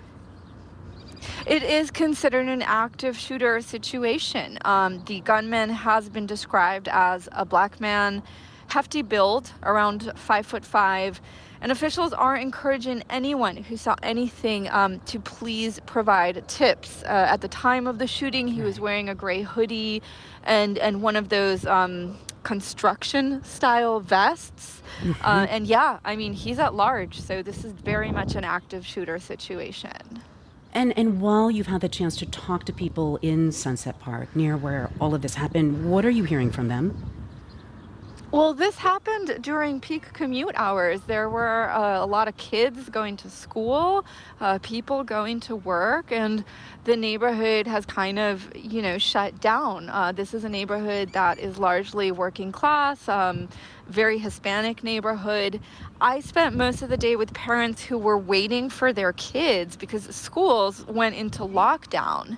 And that's how I met Rodrigo Miranda, the man we heard from earlier. He was picking up his 7-year-old daughter, Alexandra Miranda, and she described to me the scene inside the school when the shooting happened. Tenían que bloquear todas las puertas por unos minutos y... And what she's saying is that she was told she had to be locked in and no one would come in or out. Teachers couldn't come in or out because something was happening on the outside. And what Mr. Miranda was telling me is that he's a little bit concerned about how to explain what happened here. I can't even imagine. That is NPR's Jasmine Garst joining us from Sunset Park in Brooklyn. Thank you so much, Jasmine. Thank you. Russian President Vladimir Putin addressed the public today. He said peace talks with Ukraine are at a, quote, dead end. This comes as Russia prepares for a new offensive in eastern Ukraine. Military experts say Ukraine has been remarkably nimble countering Russia, but the upcoming offensive is expected to be much more focused and much more bloody. And that raises questions about Ukraine's ability to withstand this next phase of war. NPR's Brian Mann is in Ukraine's western city of Lviv, and he joins us now. Hi, Brian. Hi, Daniel. Tell us more about what Putin said today. Well, he described Russia's goals in Ukraine as noble and said peace negotiations are now at a dead end. The world's seen growing evidence in recent days of atrocities against civilians committed by Russian troops, but Putin described those allegations as fake. He said those accusations actually make future peace talks impossible. Brian, another big development today. Ukrainian officials say they've arrested one of Putin's closest allies in Ukraine. Tell us more about that. Yeah, Viktor Medvedchuk is an oligarch who's been closely linked to Putin for years. Putin is actually the godfather of Medvedchuk's daughter. Medvedchuk was one of the most influential pro-Russian figures here. Ukrainian officials haven't released a lot of details about this, but say he was captured during a nighttime raid, and they've released a photograph of Medvedchuk wearing a military uniform. Wow. Meanwhile, there is still fighting in the southeastern port city of Mariupol. The battle there has not stopped since the war began. So what is the latest from Mariupol? It's desperate. Fighting has been intense for the last 48 days. Ukrainian forces trapped there posted on Facebook that they've run out of supplies and haven't been reinforced. The mountain of wounded makes up almost half of the crew, the Marines said in their post. Gradually, we are coming to an end. The Ukrainian Marines predict the rest of their force will be killed or captured soon if they don't get more assistance. And this comes a day after Ukraine's President Volodymyr Zelensky said Mariupol has been effectively destroyed, with tens of thousands of people killed there by the Russians. Wow. And as we said, Russia is expected to escalate its campaign in eastern Ukraine, and Russia appointed a new general to lead the offensive. So what are Ukrainians doing to prepare? Yeah, Zelensky talked about this in his latest address and said the Ukrainian military is scrambling right now to shore up frontline units that will face this attack. He said despite weeks of sometimes intense fighting, their forces are still battle ready. But Zelensky also acknowledged that his army lacks a lot of the things, the heavy equipment that these frontline fighters need. Zelensky says that Ukraine can resist this attack and even lift the siege of Mariupol, but they need jets and heavy armored vehicles and artillery. Huh. Brian, what do we know about who is actually leading Ukraine's military in this fight? Yeah, he's a guy who's kept a very low profile during this war. His name is General Valery Zaluzhny. I spoke with Johann Michel, a military analyst at the International Institute of Strategic Studies, and he told me Zaluzhny, who trained with NATO forces, has been working with other Ukrainian commanders for years to prepare his country's army for this conflict, since 2014, in fact, and that's when Russia invaded Crimea. Michel told me that Zaluzhny has helped produce a fighting force with really high morale that's also nimble and able to adapt quickly. It's almost a showcase of how you should adapt to a situation in wartime. It's a really impressive organization that has been able to achieve that. Michel told me that Ukraine created a quick response force within the army that's super mobile, that can respond quickly when there are problem areas. They've been rotating soldiers home to rest so they'll be fresh when this offensive begins. And they've been working to get a lot of those new weapons provided by the U.S. and other countries into soldiers' hands. Well, is Ukraine prepared for this next, more violent phase of war? Yeah, it's a big question now. And I asked Johann Michel about this. He says everyone, including himself, underestimated Ukraine's strength. But Michel also thinks this next phase of the war will be a much harder test, especially if Russians stop making those big strategic mistakes. So if the Russians are getting better with more achievable objectives, the fight will be difficult for the Ukrainian armed forces. But I'm saying difficult, not impossible. And I should say, Daniel, all the Ukrainians I talk to here say they are convinced that their country will win this fight. NPR's Brian Mann in Lviv, Ukraine. Thanks, Brian. Thank you. London police have fined British Prime Minister Boris Johnson and Rishi Sunak, the UK's Chancellor of the Exchequer. They've been fined an undisclosed amount for attending a party in violation of the government's own COVID lockdown rules. This is the first time police have found that a sitting prime minister broke the law. Johnson addressed the matter briefly today. Let me say immediately that I've paid the fine and I once again offer a full apology. Now, this could threaten Johnson's grip on power, but as NPR's Frank Langfitt reports from London, the war in Ukraine seems to have bought the prime minister some time. When the scandal broke in December, Johnson insisted no one had violated any rules. But when it became increasingly clear that government staff had held at least a dozen parties when such gatherings were banned, many were furious. Here's Douglas Ross, who leads Johnson's Conservative Party in Scotland, speaking back in January. If the Prime Minister or anyone misleads Parliament, you cannot come back from that. That is a resigning matter. It's also breaking the law. What a difference several months make. Since then, Russia has invaded Ukraine. Johnson was a tough and early critic of President Vladimir Putin, and his government has sent thousands of anti-tank missiles to Ukraine's army.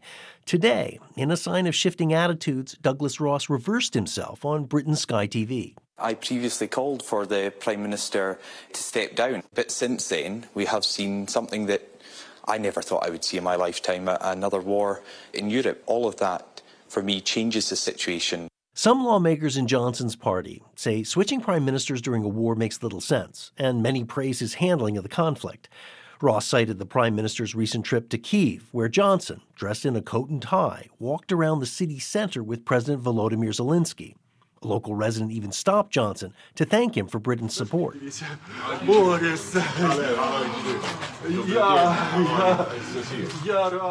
Johnson is also helped by the fact that his main political rival for the prime minister's job, Sunak, is also caught up in the scandal. Katie Balls, the deputy political editor at The Spectator magazine, thinks Johnson will survive for now, but she's waiting to see how his party responds. There are MPs coming out to say they support Boris Johnson, but there's also a lot of MPs who are not tweeting or doing media. And I think the silence is something that is going to lead to nerves in Downing Street over the next few days. The political fallout may become clear in early May when Britons head to the polls for local elections. Frank Langford, NPR News, London.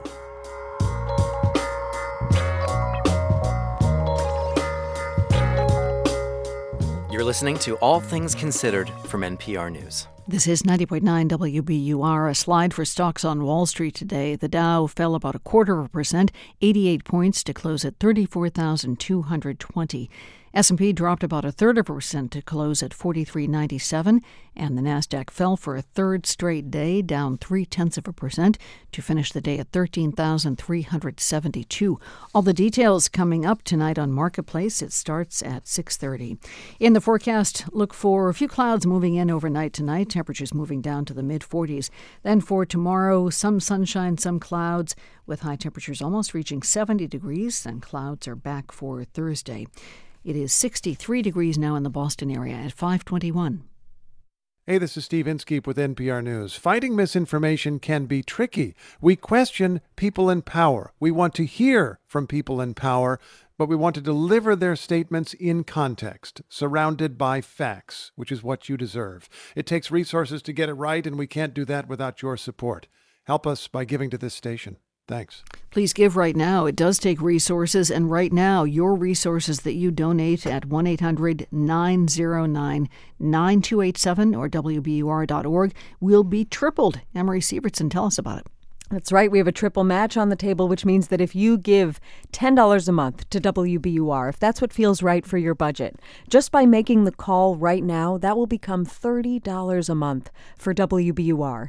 If you can make a contribution of $50 a month, that'll become $150 for WBUR right now. It's not magic. It's a group of generous listeners who have stepped up to do their part for WBUR to encourage you to do yours. Because as we just heard Steve Inskeep say, not only do the facts matter, you deserve them. You deserve to have a fact-based, independent news source that helps you make sense of what's happening in the world. You deserve to turn on the radio and know that you can trust what you're hearing, that the stories have been reported and researched in depth, they've been fact-checked, that there's no outside influence shaping the way that we cover the news.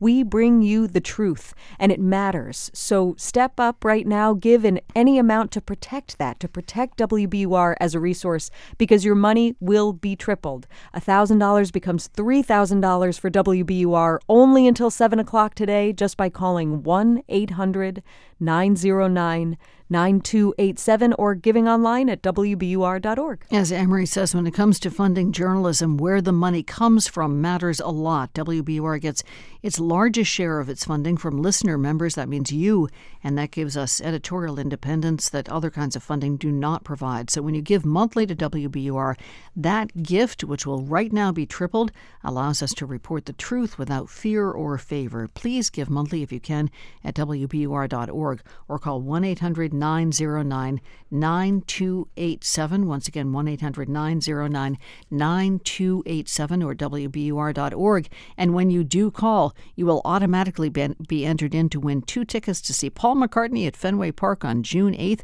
This is such a popular ticket that actually they added a second show. This one's for June 8th at Fenway. It's part of his Got Back tour, and you have a chance to win 2 seats if you call right now, 1-800-909-9287, WBUR.org.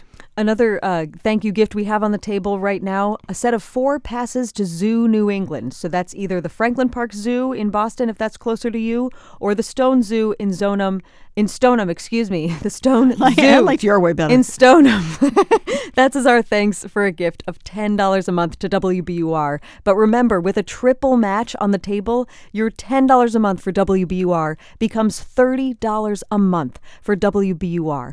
Do not miss out on this opportunity to have your money, your dollars, and your impact for WBUR go 3 times as far. Call 1-800-909-9287 or give online at WBUR.org. This should be a huge incentive. Really, the biggest incentive of all is all that you hear on WBUR. Story coming up about the National Democratic Committee considering an overhaul of its presidential nominating process this week. This story and all that you hear are stories that we hope you think are worth your paying for. Whatever the amount is, it will be tripled right now when you call 1-800-909-9287, WBUR.org. Get your monthly gift tripled, 1-800-909-9287, WBUR.org. If you've already given during this fund drive, thank you so much. It ends tomorrow, so please make your call now if you haven't given. 1-800-909-9287 or WBUR.org. Thank you again. Support for NPR comes from this station and from Fidelity Wealth Management, working to help create a comprehensive plan for a client's full financial picture. More at fidelity.com/wealth. Investment minimums apply. Fidelity Brokerage Services, LLC. And from Data IQ, a platform for everyday AI to help organizations make AI part of their daily business, designed to elevate people, teams, and companies. DATAIKU.com. President Biden is making his first trip as president to Iowa today, a state known for kicking off the presidential nominating process every 4 years. But Democratic Party officials are opening the door to significant changes to how the party picks its presidential candidates. NPR's Juana Summers reports. The Democratic National Committee is considering shredding the party's traditional calendar, in which Iowa's caucuses go first, followed by primaries in New Hampshire, Nevada, and South Carolina. We cannot be stuck in a 50-year-old calendar when we're trying to win 2022 and 2024 elections, that it has to be an ever-evolving process. That was Leah Daughtry, a member of the Rules and Bylaws Committee, speaking at a virtual meeting last month. She's backing a proposal that says states and territories that want to hold their contests before Super Tuesday in early March would all need to apply. The potential changes come after years of criticism of Iowa and New Hampshire. In 2020, neither state's winner went on to win the presidential nomination, and many argue that those 2 largely white states are not diverse enough to lead the nominating process. Ross Wilburn, the chair of Iowa's Democratic Party, pushed back. He said that Democrats need to show that they can address the needs of a diversifying rural America. Nationally, if Democrats can't figure out how to talk to Iowans, then we're in big trouble as a party. And he also pointed to the fact that his state has given flight to upstart politicians, including women and candidates of color, like the winner in 2008. Again, don't forget, there would not be a President Obama without Iowa. There just simply wouldn't. The DNC is considering prioritizing states that can show they have a diverse electorate, competitiveness in the general election, and states that hold primaries, not caucuses. Iowa showed the disaster of a caucus in the last election. That's Congresswoman Debbie Dingell of Michigan, making references there to logistical challenges in 2020 that made it hard for Iowa to name its winner. While the DNC proposal has yet to see a vote, Dingell is already leading a push for Michigan to get early status. It's a state that reflects the great diversity of our country. We have urban areas, we have rural areas, we have manufacturing, we have farming. She says her state's politics are also part of the reason why it's well positioned to be a part of the early window. President Biden won Michigan by a narrow margin in 2020, and former President Trump by an even slimmer one in 2016. New Jersey State Party Chair Leroy Jones says that his state's diversity, as well as its relatively compact size, make it a good fit for the early window. You have a collaboration of population, of diversity, of tourism, of transportation ease. And, I think that, has particular value added to the process. Democrats in Iowa and New Hampshire make a similar argument. They are small states and give candidates a chance to break through before moving on to larger states where campaigning is more expensive. Dingell said that shouldn't be an argument against her state. The reality is you can do retail politics in Michigan and should do retail politics. Why should two disparate small states that don't reflect the diversity of this country be the ones that presidential candidates go into their homes? The DNC's Rules and Bylaws Committee could vote on this proposal as soon as this week. Juana Summers, NPR News.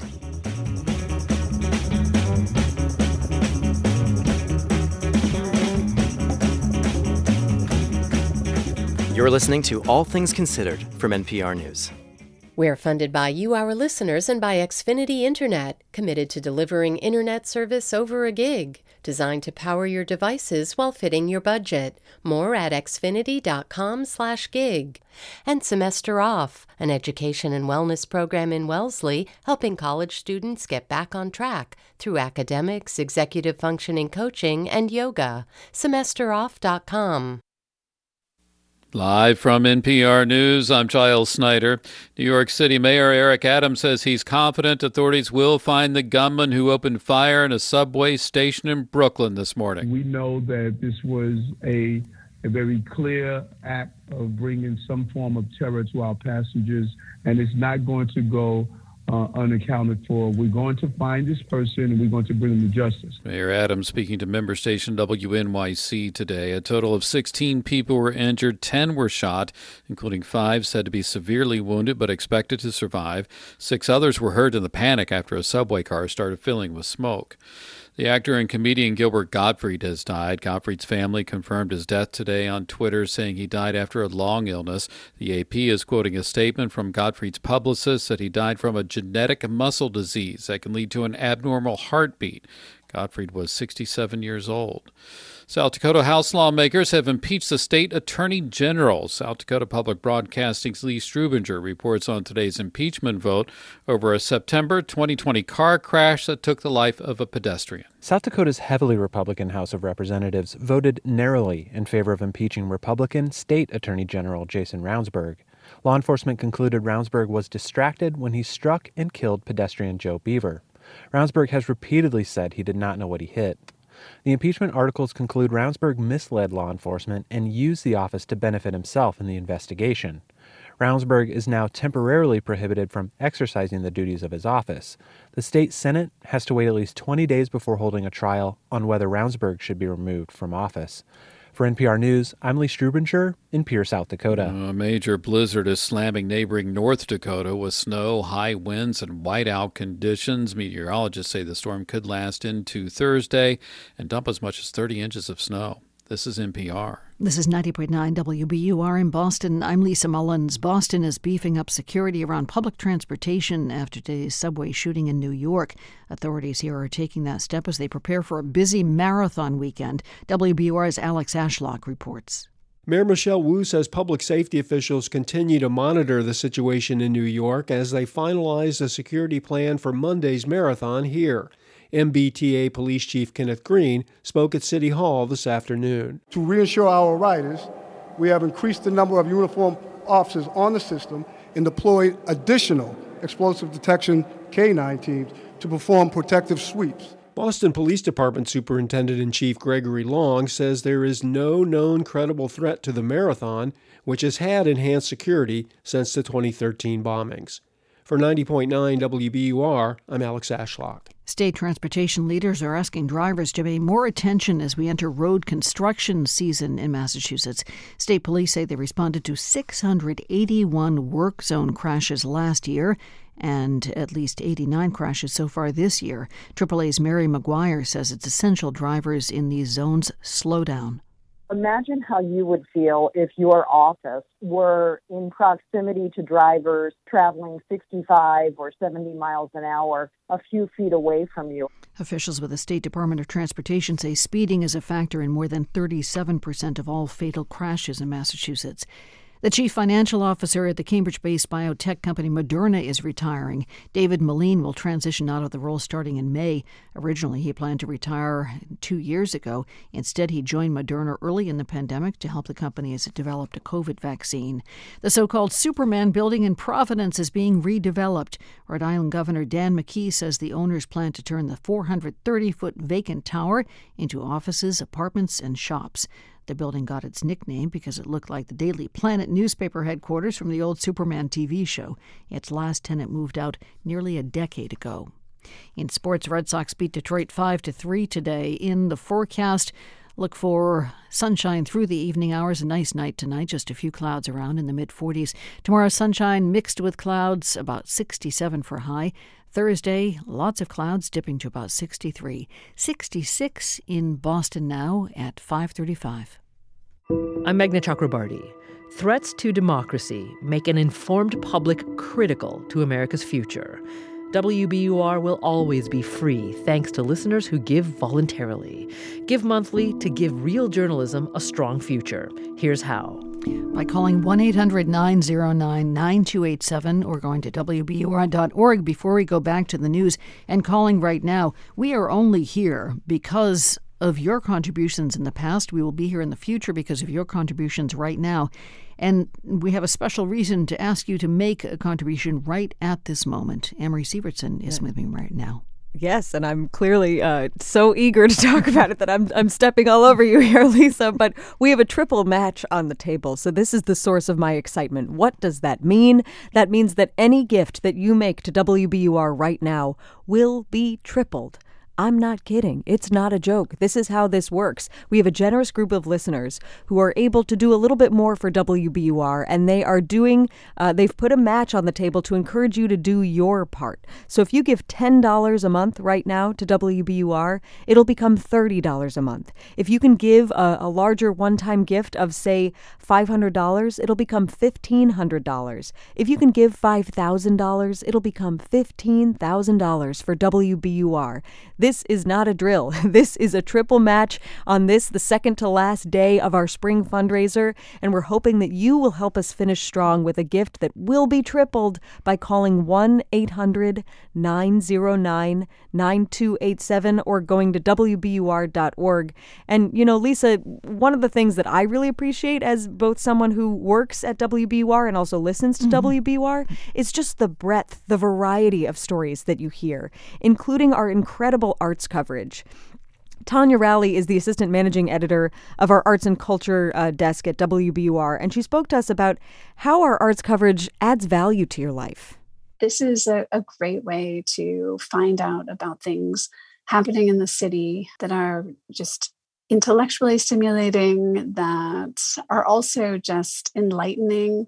And in a way, I suppose that also just sort of feed the soul. I mean, as things in the world have felt so dire, we've been living with the pandemic now for going into our third year. And it's just good to remember how important art is in these times. And so this is what we're interested in offering to our audiences.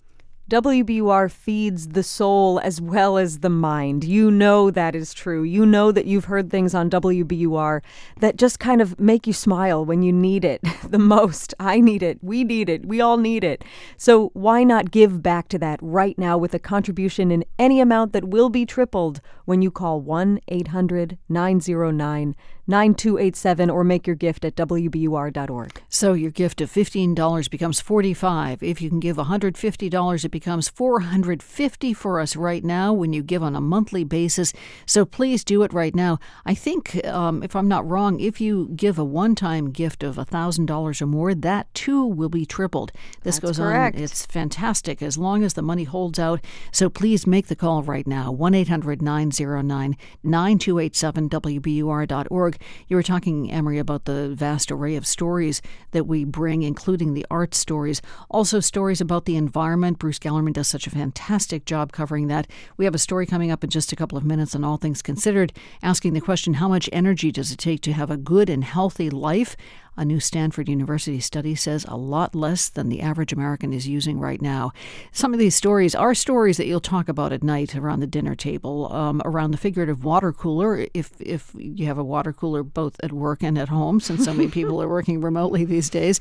So whatever you listen to WBUR for, whatever touches your mind, touches your soul, please make a phone call in support of it right now, because that is how we keep it coming to you. You make up the vast majority of our operating budget. So do your part right now while we have this triple match on the table. That's right. You know, when you turn on WBUR, there's no paywall. There's no little voice that comes on that says, you know, insert $10 to hear the next story. That's not how public media works.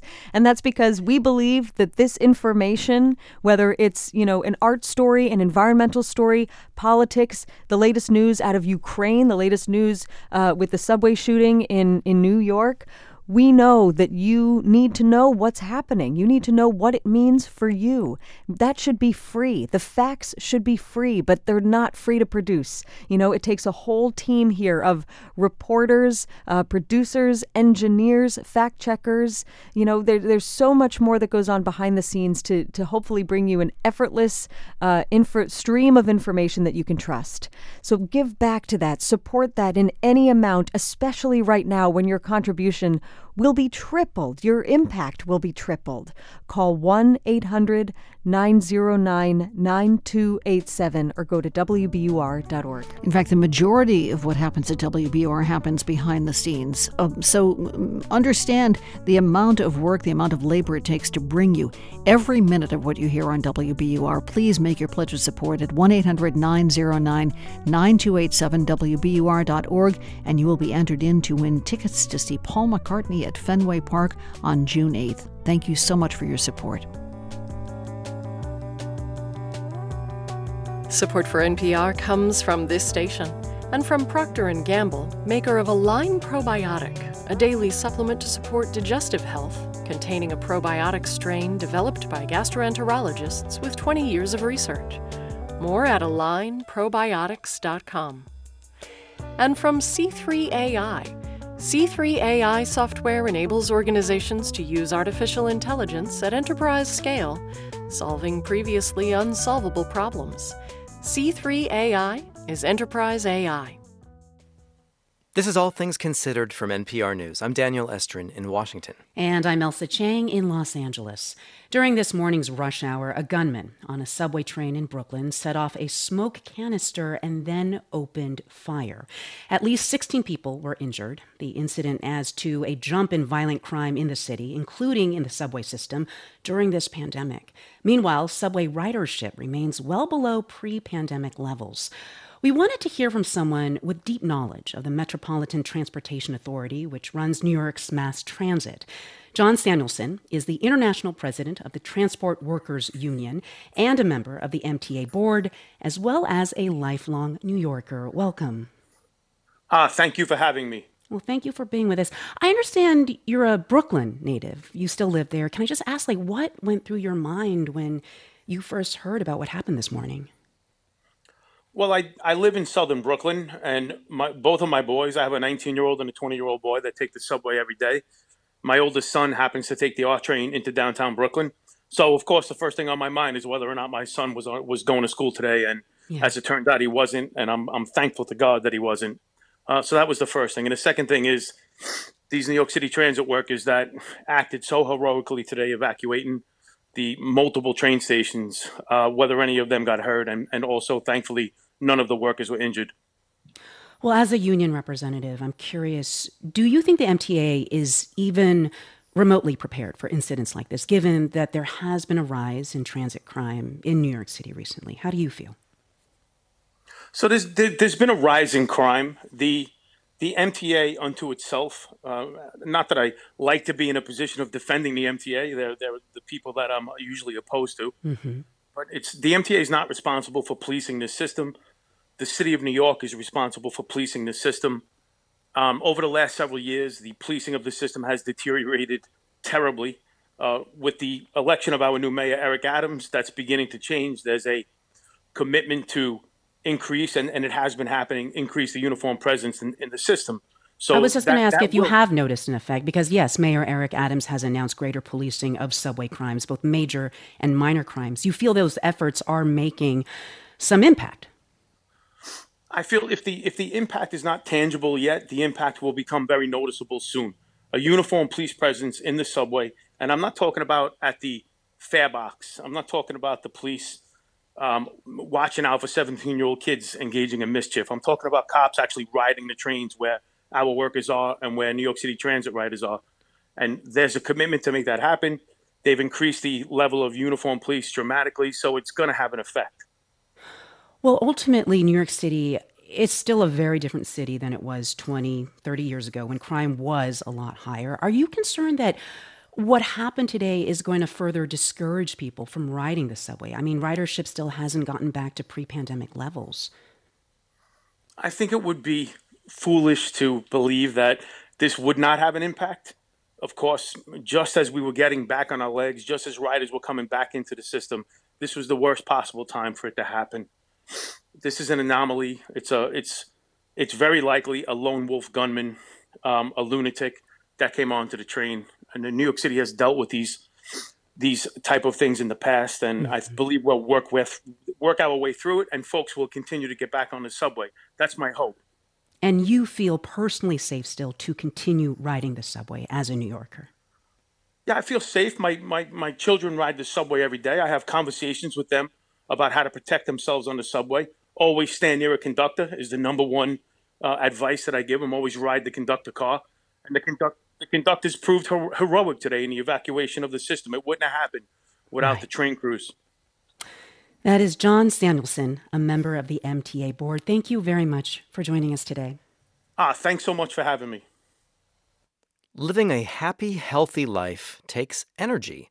A new Stanford University study looked at just how much energy it requires.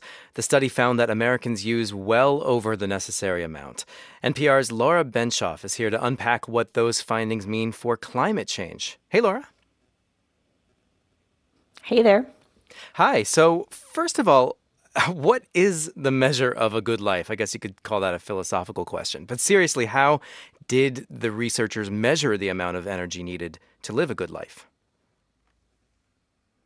They looked around the world at the building blocks for a long and healthy life using the United Nations goals. Things like having enough food, access to electricity, life expectancy, and happiness, and at how much energy that takes. And what they found is that the magic number is about 75 gigajoules of energy per person per year. And 1 gigajoule is roughly the amount of energy contained in 8 gallons of gasoline. Now, for comparison, Americans use 284 gigajoules a year per capita, so nearly 4 times that sweet spot. Okay, so we know that scientists have been warning that Americans' energy habits need to change in order to avoid the worst outcomes of climate change. So what does this new research say about what kinds of habits that we need to change? I'm going to let the lead author, Stanford environmental scientist Rob Jackson, answer that one. The world can't support 7 or 8 billion people living at a level of consumption that we have in the United States. It's not possible, regardless of whether everything is clean, green infrastructure. So there's a lot of focus on changing where energy comes from. That's what he's referring to, switching from coal and gas to renewable sources, for example. But this study emphasizes the demand side and these kinds of overlooked but really important tools for reducing energy demand, such as conservation and efficiency.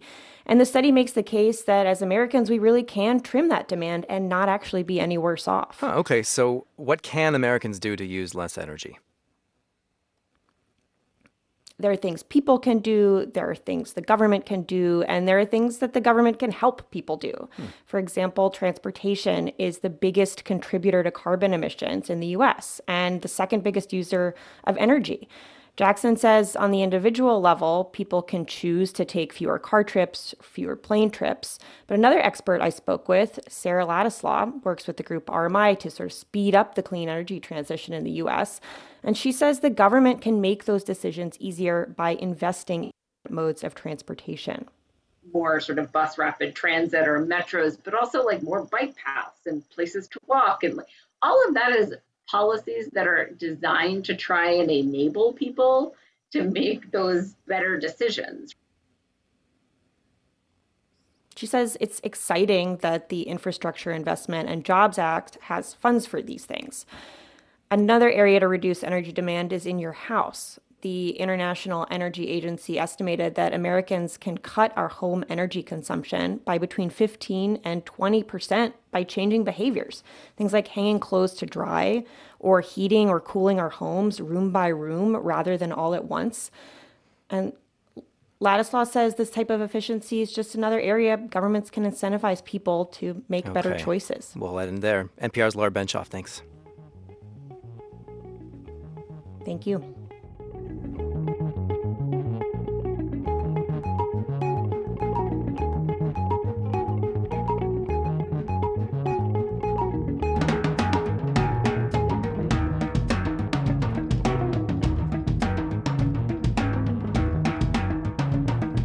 You're listening to All Things Considered from NPR News. Something really unusual has happened in Florida with congressional redistricting. The state legislature has thrown up its hands and is now asking Governor Ron DeSantis to take care of it. This comes after the governor vetoed the first set of maps. The move has left many wondering who wins and who loses and what the new maps will eventually look like. NPR's Greg Allen joins us now to explain what all of this means. Hi, Greg. Hi, Elsa. All right, so in Florida and, like in a lot of other states, the responsibility of drawing new congressional maps belongs to the legislature. Like, usually they want this job. So I don't get it. Why is the legislature now giving the job to the governor? Well, as you know, every 10 years, the states have to draw up these new congressional maps after the census. And Florida is one of just a couple of states that haven't completed the job yet. Republican lawmakers took a very careful approach to drawing up the new maps when they started the job early this spring. That's because they remembered a decade ago when they spent lots of money and years in court over maps that were eventually thrown out. So the maps they came up with were ones that they believed complied with state and federal law and would withstand court challenges. But Governor Ron DeSantis didn't like them. He says the law has changed over the last decade because of court decisions that have weakened the Federal Voting Rights Act. And he wants the maps to reflect that. Okay, so now the legislature is like, all right, you handle it then. Has Governor DeSantis said what he even wants on these maps? Well, we'll have to see what the maps look like when they probably are produced early next week. His office previously has drawn up maps that weaken or eliminate 2 African-American voting districts in Florida. One is in North Florida, running from Jacksonville to Tallahassee. The other is in the Orlando area. At a news conference today, DeSantis was vague about what the final map will look like, saying his staff is still working on it. It will, though, have North Florida drawn in a race-neutral manner. I mean, we are not going to have a 200-mile gerrymander that divvies up people based on the color of their skin. Well, what do you think? What impact will that have on what Florida's congressional delegation, what it will look like? Right. Well, if you look at the current delegation, it's 27 members of Congress, 16 Republican, 11 Democrats. And because of a population increase, Florida is now gaining a seat in Congress. Maps produced earlier by DeSantis would likely give Republicans at least 3 more seats than they have now. And as we've been talking, these maps will be challenged in court. Florida's Constitution prohibits maps from being drawn in a way that decreases the voting power of minorities. It also prohibits them from having maps that benefit a certain political party or an incumbent, what's been known as partisan gerrymandering. Michael McDonald, a redistricting expert and professor at the University of Florida, says that may be a problem for Governor DeSantis when his maps are challenged in court. As the racial component of this map is revealed or unwound as part of DeSantis' new maps, there may be also an increase in partisan gerrymandering. And that could also trip up the map in review by the Florida Supreme Court, because eventually it's going to go there. Great. Okay. So legal challenges are inevitable. And if a challenge is successful, Greg, would these maps just get thrown out as well? Well, probably not before the election, not until we have to have new members of Congress who are voted into office. Michael McDonald says for DeSantis and other Republicans who want to regain a majority in the House of Representatives, politically speaking, this has turned out to be a good strategy. they're probably going to get whatever maps they want for the 2022 elections, and maybe even one or two elections beyond that before the courts may actually intervene and require different districts for Florida. Legal challenges would move first through the state courts here in Florida and then possibly move to the federal system. The U.S. Supreme Court, though, has said that even if a lower court finds there's problems with the maps, it's too late to order new maps to be drawn before the next election. That is NPR's Greg Allen in Miami. Thank you, Greg. You're welcome.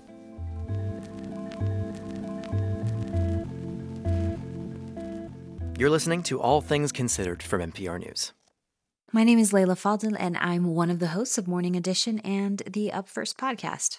I started as an overnight newspaper reporter at the Fort Worth Star-Telegram, found myself on a plane to Baghdad a year later covering the impact of a U.S. invasion, occupation, and war in that country, then traveled across the Middle East and North Africa with short trips into Europe sometimes, and then back to the United States covering this country, its divisions, the things that unite and divide people. I get the privilege and honor of going into people's homes, of listening to people's stories. That's a gift. I think it's incredibly important to keep those in power accountable, but also to spend as much time speaking to those impacted by the policy decisions. That, for me, is what I bring to the host chair.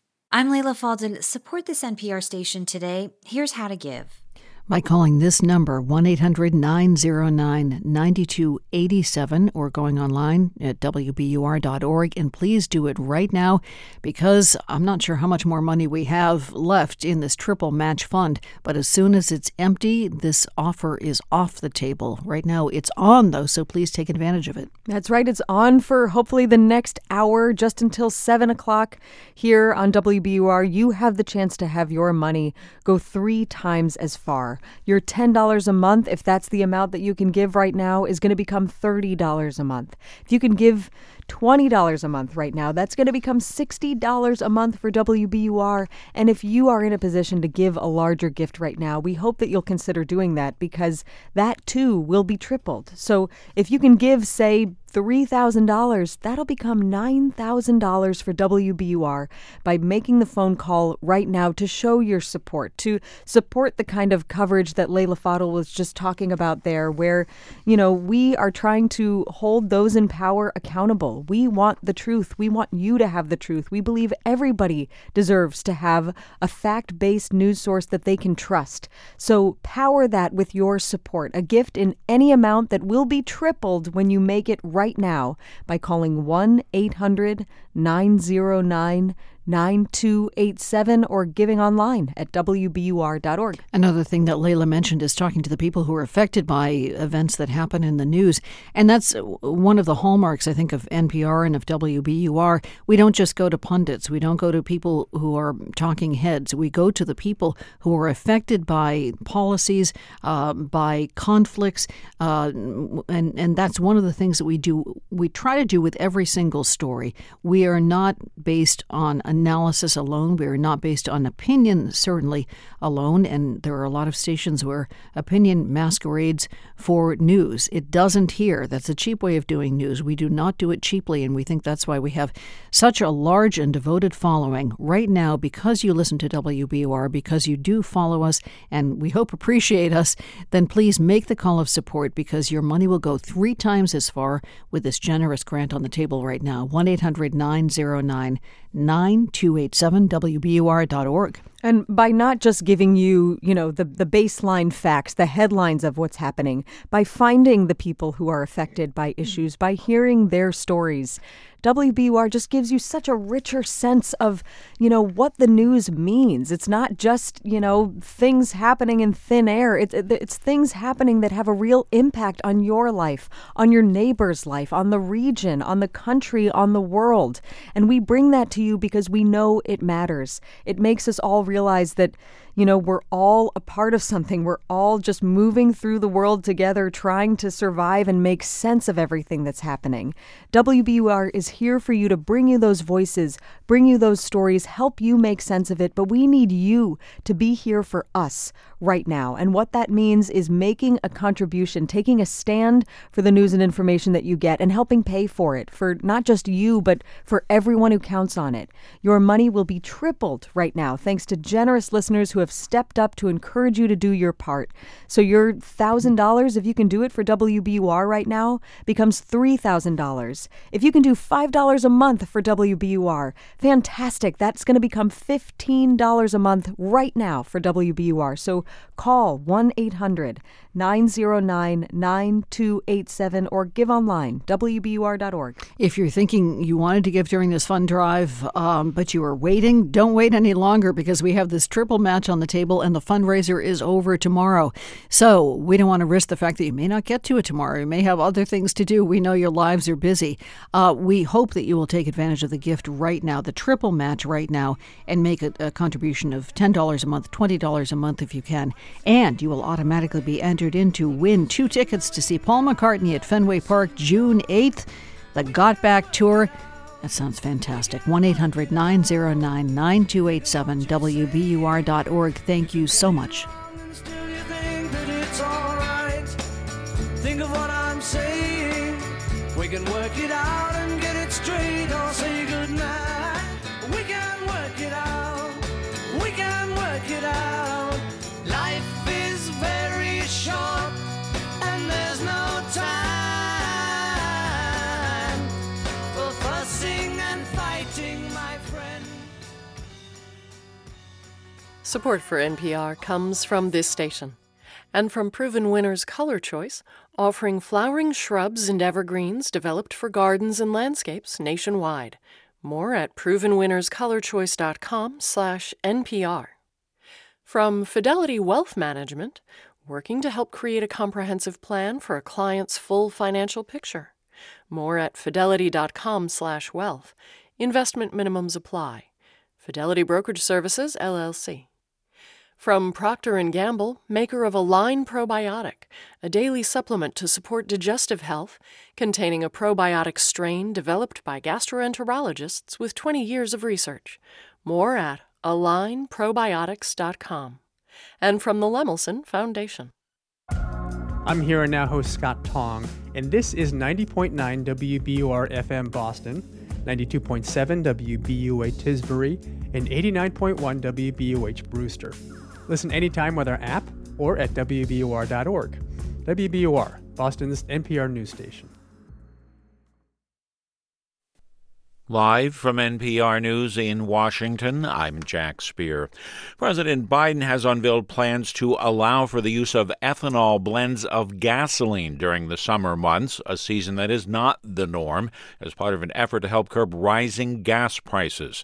The decision a win for U.S. corn farmers who produce much of the ethanol that goes into E15 gas. The president traveled to Iowa today to make the official announcement. The Environmental Protection Agency is planning to issue an emergency waiver to allow E15 gasoline that uses more ethanol from homegrown crops to be sold across the United States this summer in order to increase fuel supply. Allowing for the higher percentage ethanol gas will not bring down prices in a major way, but it will increase supply to some extent, helping offset rising oil prices due to Russia's invasion of Ukraine.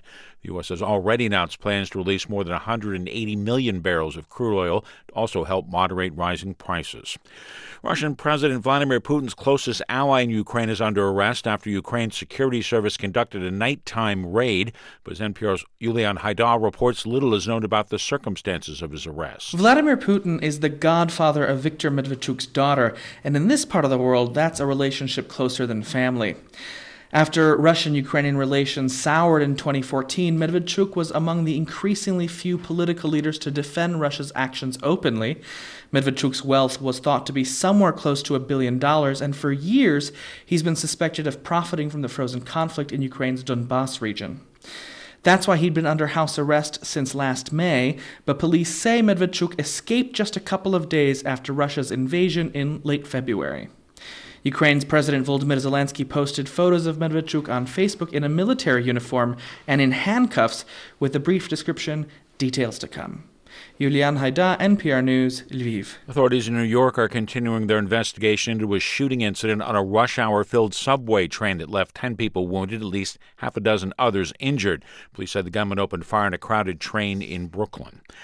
Actor and comedian Gilbert Gottfried has died after what his family says was a long illness. He was 67 years old, as NPR's Mandalit Del Barco reports. As a stand-up comedian and actor, Gilbert Gottfried was known for his shrill, exaggerated voice and risque, sometimes controversial humor. He was a cast member of Saturday Night Live in the 1980s. And his voiceover work included the annoying parrot Iago in Disney's 1992 film Aladdin. You're too kind. I'm embarrassed. I'm blushing. Brooklyn-born Gottfried was also known for his work on Comedy Central and PBS. Until his death, he hosted Gilbert Gottfried's amazing Colossal podcast. Mandalit Del Barco, NPR News. Stocks lost ground on Wall Street today. The Dow was down 87 points. The Nasdaq closed down 40 points. You're listening to NPR. This is 90.9 WBUR in Boston. Good evening. I'm Lisa Mullins. Governor Charlie Baker is assuring residents there are no signs of any specific threat here in Massachusetts following this morning's attack on a New York subway. More now from WBUR's Steve Brown. The governor says his office is speaking with federal officials as well as local and transit authorities. And while there are no specific threats here, precautions are in place the way they usually are for this time of year. We also have opening day and the marathon coming up and a whole bunch of other things. You will see a heightened level of presence in most of our public transportation activities over the course of the next week or so. The state has increased police presence surrounding the Boston Marathon ever since it was the target of a bombing 9 years ago. For 90.9 WBUR, I'm Steve Brown. Boston city officials are not yet ready to reinstate a mask mandate despite an increase in COVID infections. The virus positive rate in the city is 5.4%. Mayor Wu says the city will monitor to see if the increase becomes a trend. People flying in and out of Logan Airport are still facing problems. According to FlightAware.com, there have been nearly 100 flights delayed so far today and 7 cancellations. Airlines have blamed staffing shortages in part for those disruptions. 68 degrees, a really beautiful evening, a nice night ahead overnight tonight. Just a few clouds around, temperatures in the mid-40s. Then for tomorrow, partly sunny skies, highs about 67 for Thursday. Should be cloudy, maybe the chance of a shower with temperatures about 63 degrees. This is WBUR. It's 6:05. We're funded by you, our listeners, and by the Vital Projects Fund, supporting the Museum of Modern Art, where a new exhibition explores the drawings of Frédéric Brulé-Bouabré and his quest to share knowledge of the world. Change is modern. More at MoMA.org.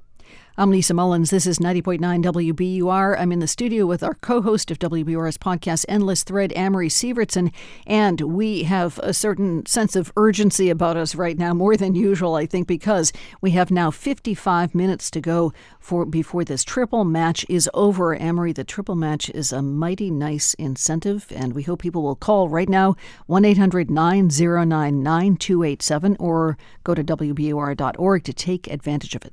Mighty nice indeed, Lisa, because what this means is that your contribution to WBUR will be tripled by a generous group of listeners who have stepped up to encourage you to give to WBUR, because everything you hear on WBUR is made possible by our listeners. So make yourself one of those listeners that pitches in any amount. If you can give $10 a month right now to WBUR, it'll become $30 a month. If you can give $20 a month to WBUR, it's going to become $60 a month to WBUR.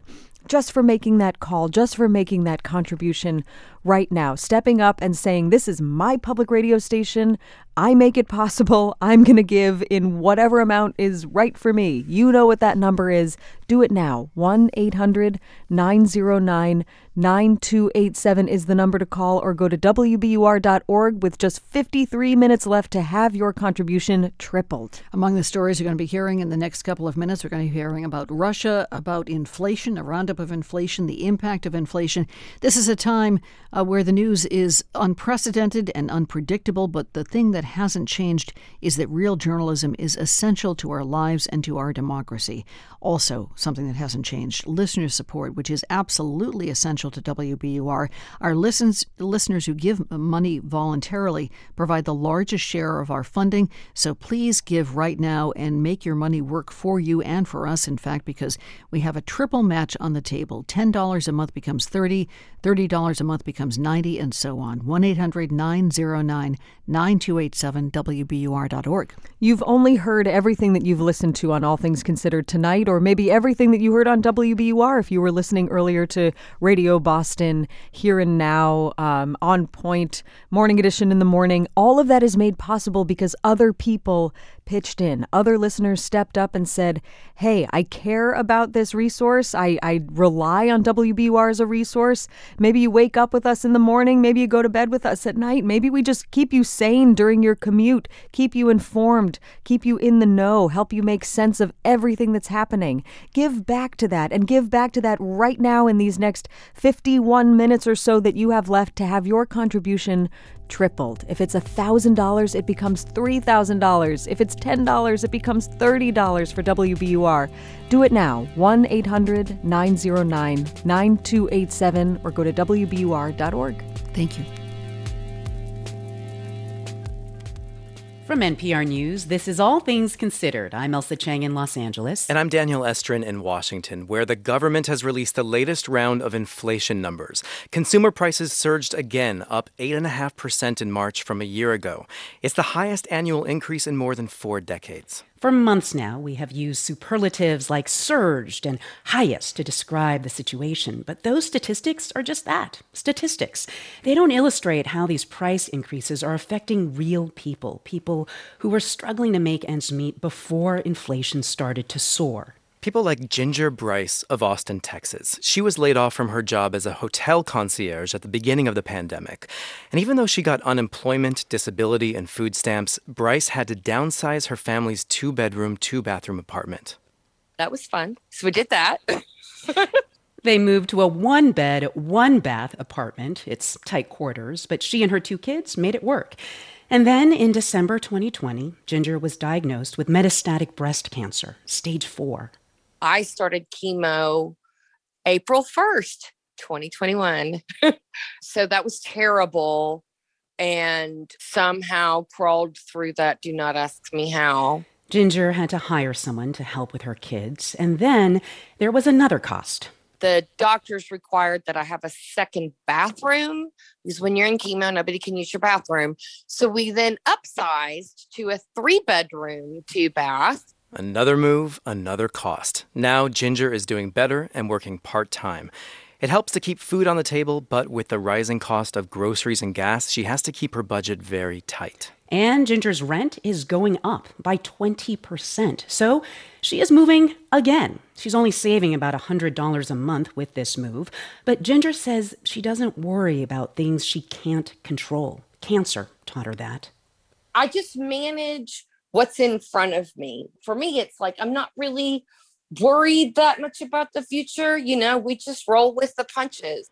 Ginger Bryce of Austin, Texas, talking about what it's like trying to make ends meet in the middle of historic inflation. We're going to talk about the economics and politics of this with NPR's Scott Horsley and NPR's Kelsey Snell. Welcome to you both. Hello. Good to be with you. Scott, let's start with you. Prices jumped 1.2% just between February and March. What is going on? That's right, Daniel. Just when you think prices can't go much higher, they go higher.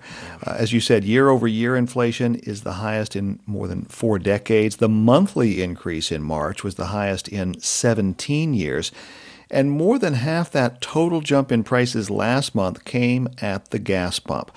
We know the price of gasoline hit an all-time high after Russia invaded Ukraine. Yeah. And even though gas prices have come down a bit since then, the average price across the country is still well above $4 a gallon. But it's not just gasoline, right? No, it's not. Grocery prices have also been going up a lot. Some of that's also tied to the war in Ukraine. Both Russia and Ukraine are big wheat producers, and flour prices, for example, have been climbing around the world. But even before the war, food prices were on the way up. Over the last 12 months, grocery prices have jumped by 10%. Wow. And food economist David Ortega of Michigan State University says that's the biggest sticker shop at the supermarket in 40 years. We're headed into Easter weekend, right? So we're looking at egg prices are up over 11%. That Easter ham that many Americans will be cooking is up 14%. So it's very real for people here. Now, not everything is more expensive. The price of used cars actually dropped last month after soaring earlier because of the shortage of new cars. But that drop in used car prices was more than offset by price increases elsewhere. Rent's been going up, as we heard Ginger Bryce talk about. Airline tickets are getting more expensive. Inflation is spreading throughout the economy. I got my hair cut this past weekend, and there was a sign in the barber shop warning that prices are going to go up $2 at the first of the month in order to keep pace with inflation. That's a 12.5% increase, although after cutting my own hair early in the pandemic, I can tell you it's worth every penny. I'm sure you look good, Scott. But let me turn to you, Kelsey. The White House keeps using this term, Putin's price hike. So the White House very deliberately trying to blame Russia for inflation, at least for gas prices. Is that strategy working? Well, I'll point you to an NPR Ipsos poll conducted last month that showed that roughly a third of all respondents and 2/3 of Republicans blame Biden specifically for inflation. Only about 20% of all Americans in that poll say they blame Putin for gas and oil prices. It's even just a quarter of Democrats who blame Putin. More so they blame big oil and gas companies. But, as Scott's been saying, gas and oil are just one part of inflation, and people are really worried about things like the cost of groceries, as we heard. People worry about housing. People worry about new cars. Just about everything right now is more expensive, and people do realize that those price concerns predated the war. So my colleague Asma Khalid asked White House Press Secretary Jen Psaki about this yesterday, and here's how she responded. Factually, if you look at the data, the average gas prices are up $1.80 to $1. It's about a 25%. We've seen increase in gas prices since the start of this invasion. And we know energy prices is a big driver of the inflation data. So Psaki says the White House has been talking about inflation for a long time, but they say Russia will be the thing driving this going forward, the big thing driving it going forward. Okay. So Scott, where does inflation go from here? Forecasters think March was probably the peak for annual inflation, unless another war breaks out someplace. Gas prices have started coming down. We're also coming into a stretch where last year's prices were higher, so the year-over-year comparisons are going to look a little bit better. But even if inflation cools off a bit, prices could stay uncomfortably high. The Federal Reserve has started raising interest rates, and over time, that should help to bring demand back in line with supply. But, there's a long lead time before those rate hikes start to work. So we're likely to be living with higher inflation than most of us are used to for some time to come. And Kelsey, there are politics to this too, right? Are Democrats worried that inflation could hurt their chances of keeping control of Congress in the midterm elections? Oh, absolutely. And they have every reason to be worried. Most political strategists will tell you that most people vote based on how they personally feel and the world they personally experience. If people feel like they are being economically harmed and they see that those conditions have gotten worse under Democrats, well, many of them will blame the party in power. Biden is aware of that. That's why he went to Iowa today to talk about gas prices. He's going to North Carolina on Thursday to talk about supply chain problems. That said, there are a lot of things that can happen between now and Election Day, and while it's unlikely inflation will suddenly get resolved, that doesn't mean major events won't happen that could alter top political priorities for a lot of voters. That is NPR congressional correspondent Kelsey Snell and chief economic correspondent Scott Horsley. Thank you both. You're welcome. Thanks for having us. Russia is on the verge of a default on its foreign debt, something that hasn't happened in more than a century since the Russian Revolution. Wide-ranging sanctions and trade restrictions have isolated Russia, but a default would make it even more of a pariah, and it could have lasting effects on the country's economy. For more on this, we're joined now by NPR's David Gura. Hey, David. Hey, Elsa. So can you just explain for us, how did Russia get to this point where it's on the edge of default? Well, a lot has happened over the last week. Russia faced a deadline to make interest payments to foreign investors on 2 bonds to the tune of almost $650 million. Now, those payments had to be made in dollars, but Russia said that because of restrictions the U.S. and its allies have put in place, doing that, paying in U.S. currency would be impossible. So Russia used rubles, and that is not allowed. These bonds are denominated in dollars, and the contracts require Russia to make these payments in dollars. Shortly after this happened, the ratings agency S&P Global said Russia is in what's called a selective default. This is often a preliminary step before a full default. Russia has a little breathing room here, a 30-day grace period, but the clock is already ticking on that. And if the country doesn't make these payments in dollars by early May, Elsa, Russia will effectively default. And what would be the effects of that if Russia defaults? You know, a default would isolate Russia even more from the global economy at a time when it's facing widening sanctions and dwindling reserves. Access to capital markets is crucial to countries that need to borrow to pay for all kinds of projects and programs. And while Russia's debt load is fairly small relative to the size of its economy, a default would compound a situation that's gotten worse and worse. So much of Russia's foreign exchange reserves come from selling energy, and now the European Union is considering a ban on energy exports from Russia. A default is also something that would be historically significant and fraught with symbolism. Tim Samples is a professor at the University of Georgia who specializes in foreign investment. This is a reflection of just how far and how fast Russia has fallen from favor in Western capital markets. Now, countries have defaulted, and eventually they've been welcomed back to the debt markets, but memories of a default tend to linger, and in the future, Russia may have to pay more to borrow. And I mean, David, can Russia even make these payments that it owes? This is a good question and a tricky question. I mean, the U.S. is making it as difficult as possible. The U.S. and its allies have frozen most of Russia's foreign currency reserves. They've placed restrictions on financial institutions. Odette Lenau is a sovereign debt expert at Cornell Law School. There's been a shift in the policy, and so there is a lack of a technical capacity to actually make these payments. But it's not impossible. I mean, Russia does have dollars elsewhere. It could get more dollars selling energy. And although many banks are barred from doing business with Russia, there are non-sanctioned banks with which it could work. Well, what about foreign investors? Like, are they going to be losing money? Yeah, when we say foreign investors, we're talking about hedge funds and emerging markets funds run by asset managers like Invesco and PIMCO, along with some individual investors. Sovereign debt experts told me that if investors didn't sell these bonds in the early days of the war, there's not much more they can do than wait. But right now, all signs point to a default, and if that happens, what we can expect is a significant, protracted legal battle over these payments. A strange wrinkle here is that Russia's finance minister says Russia is also prepared to sue over how this is played out. This is likely to take a while. Just keep in mind that after Argentina defaulted, negotiations went on for more than a decade. That is NPR's David Gura. Thank you, David. Thank you.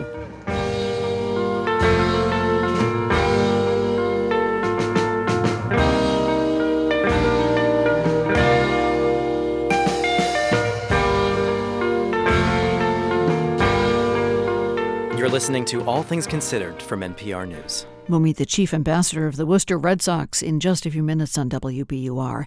On Wall Street, a slide for stocks today. The Dow fell about 0.25%, 88 points, to close at 34,220. S&P dropped about 0.33% to finish the day at 43.97. The Nasdaq fell for a third day, down 0.3% to end the session at 13,372. Marketplace has all the details of this business day coming up at 6:30.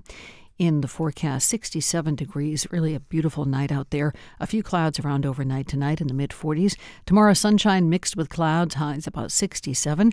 Then Thursday, cloudy skies pretty much all day long, the chance of a shower. Temperatures around 63 degrees. This is WBUR at 6:21. Hey, this is Steve Inskeep. NPR News is dedicated to bearing witness to the war in Ukraine. Our journalists are on the ground bringing you the voices of people at the heart of the story. It's work that takes resources to do well and takes resources to do safely. It happens because of listeners who support this NPR station. Here's how to give. Call 1-800-909-9287 or go to WBUR.org. And we hope you will do that right now because we just have 39 more minutes before a very generous offer is off the table. I'm Lisa Mullins. Emery Sievertson is going to give us details. Yes, that very generous offer is a triple match of any contribution that you can make to WBUR right now. So can you give $10 a month right now to WBUR? Say yes. Say yes, that's right. It'll become $30 a month for WBUR by making that call, making that contribution right now.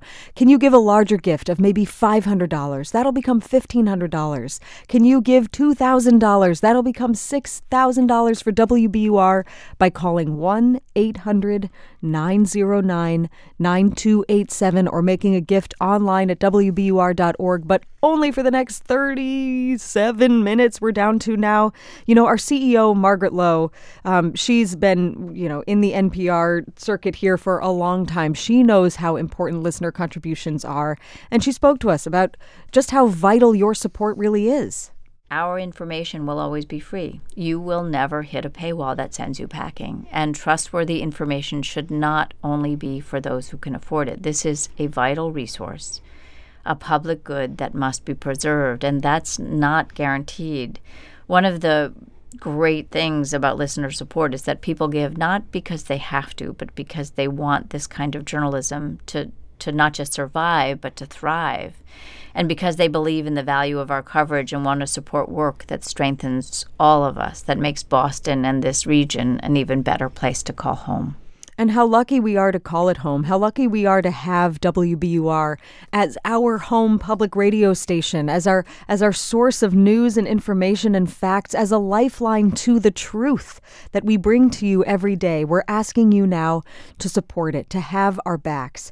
Please give in any amount. Maybe it's $5 a month. It'll become $15 for WBUR. If you already make a monthly contribution, if you add $1 a month to your gift, that will also be tripled. So just by adding $1, these generous listeners that have stepped up to encourage you to give will make that $3 extra a month for WBUR. So please do what you can right now in any amount. 1-800-909-9287 is the number to call, or go to WBUR.org. Now, if that triple match is not incentive enough, remember that you have a chance to win thanks to our sweepstakes 2 tickets to see Paul McCartney at Fenway Park on June 8th.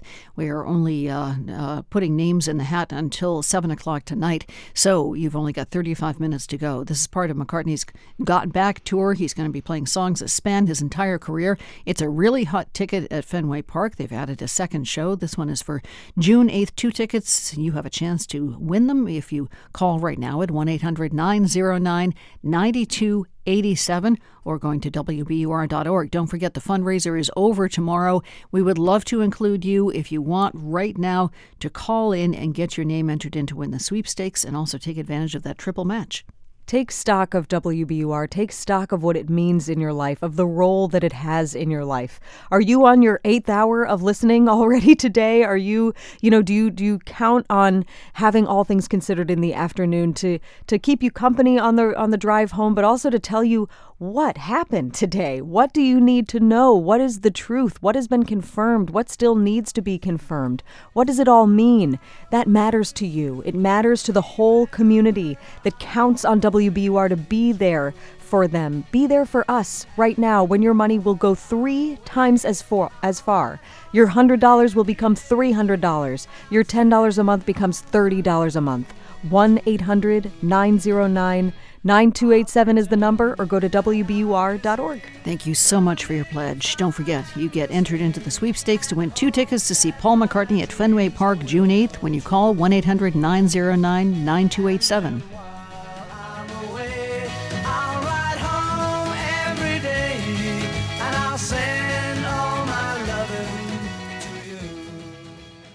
We're funded by you, our listeners, and by Point 32 Health Companies, Harvard Pilgrim Healthcare, and Tufts Health Plan, a wide range of benefits to meet the needs of every member through employer, individual, and family coverage. This is All Things Considered. I'm Lisa Mullins. Okay, Friday is the Boston Red Sox home opener at Fenway Park, but today is opening day for the Woo Sox in Worcester. The first pitch was 3:05 against the Lehigh Valley Iron Pigs. This is the second season for the AAA Sox affiliate at Polar Park in Worcester since they relocated from Pawtucket in Rhode Island. And this year, there are 4 times more fans in the stands since pandemic restrictions have been lifted. That means 9,508 spectators per game. And lucky are the fans who need directions or a helping hand of any kind and run into a Sox employee who's like a fairy godmother with a walrus mustache, big grin, and love of his job. We found him last year at the park. Rick Medeiros, Chief Ambassador, the Worcester Red Sox, a.k.a. the Woo Sox. Woo Sox. And you did work for the Paw Sox. I did. I spent 21 years with the Pawtucket Red Sox, a.k.a. the Paw Sox. And you came to Worcester with the team. What's the difference between working there and working here? It's the same team, but vastly different park. Very different park. McCoy Stadium was 75 years old, and this one is a newborn, and actually, very state-of-the-art. I like to, if I ask, how would you describe it in one word, I always say just majestic. It's absolutely majestic. It's really like a work of art, and you can tell by the fans how happy they are, how it looks, how it feels, and, the pulse of the excitement of, the city of Worcester in general. And it was quite refreshing to see everybody working together in the city of Worcester, and I have no doubt in my mind that this is going to be a destination. It's just great. How can I not like coming to work at a ballpark? I talked to a lot of people here who work here, and they seem genuinely happy. Maybe they got to kind of put it on, or maybe it's because they're new, because everybody's new. But you do too. You can never fake enthusiasm. What's the best part of your job and the worst part of your job? The best part of my job is dealing with people. I just love dealing with people. I love it. The worst part of my job, God, that might be some thought. I don't know. What's your favorite story so far about working here? Let me just tell you what we just did. We took a ball, and I told this little kid who was with his dad, and of course this was planned out, and we said, hey, buddy, stay right here. I know where every foul ball is hit, right? So a guy behind me has the ball, and I go with the kid. I said, all right, let's stand right here, him and his dad. When I tap the back of my hat, he launches the ball in the air, and it comes down, bouncing in front of us, and the kid is saying, oh, my God, So, and now I said, see that? I told you. I got this all figured out. And he was so happy to get the ball. So you made his day, and he made your day. Oh, absolutely. Yeah. I mean, I think that's why we do what we do. It's all about the fan experience. Thank you so much. I thank you guys so much for coming.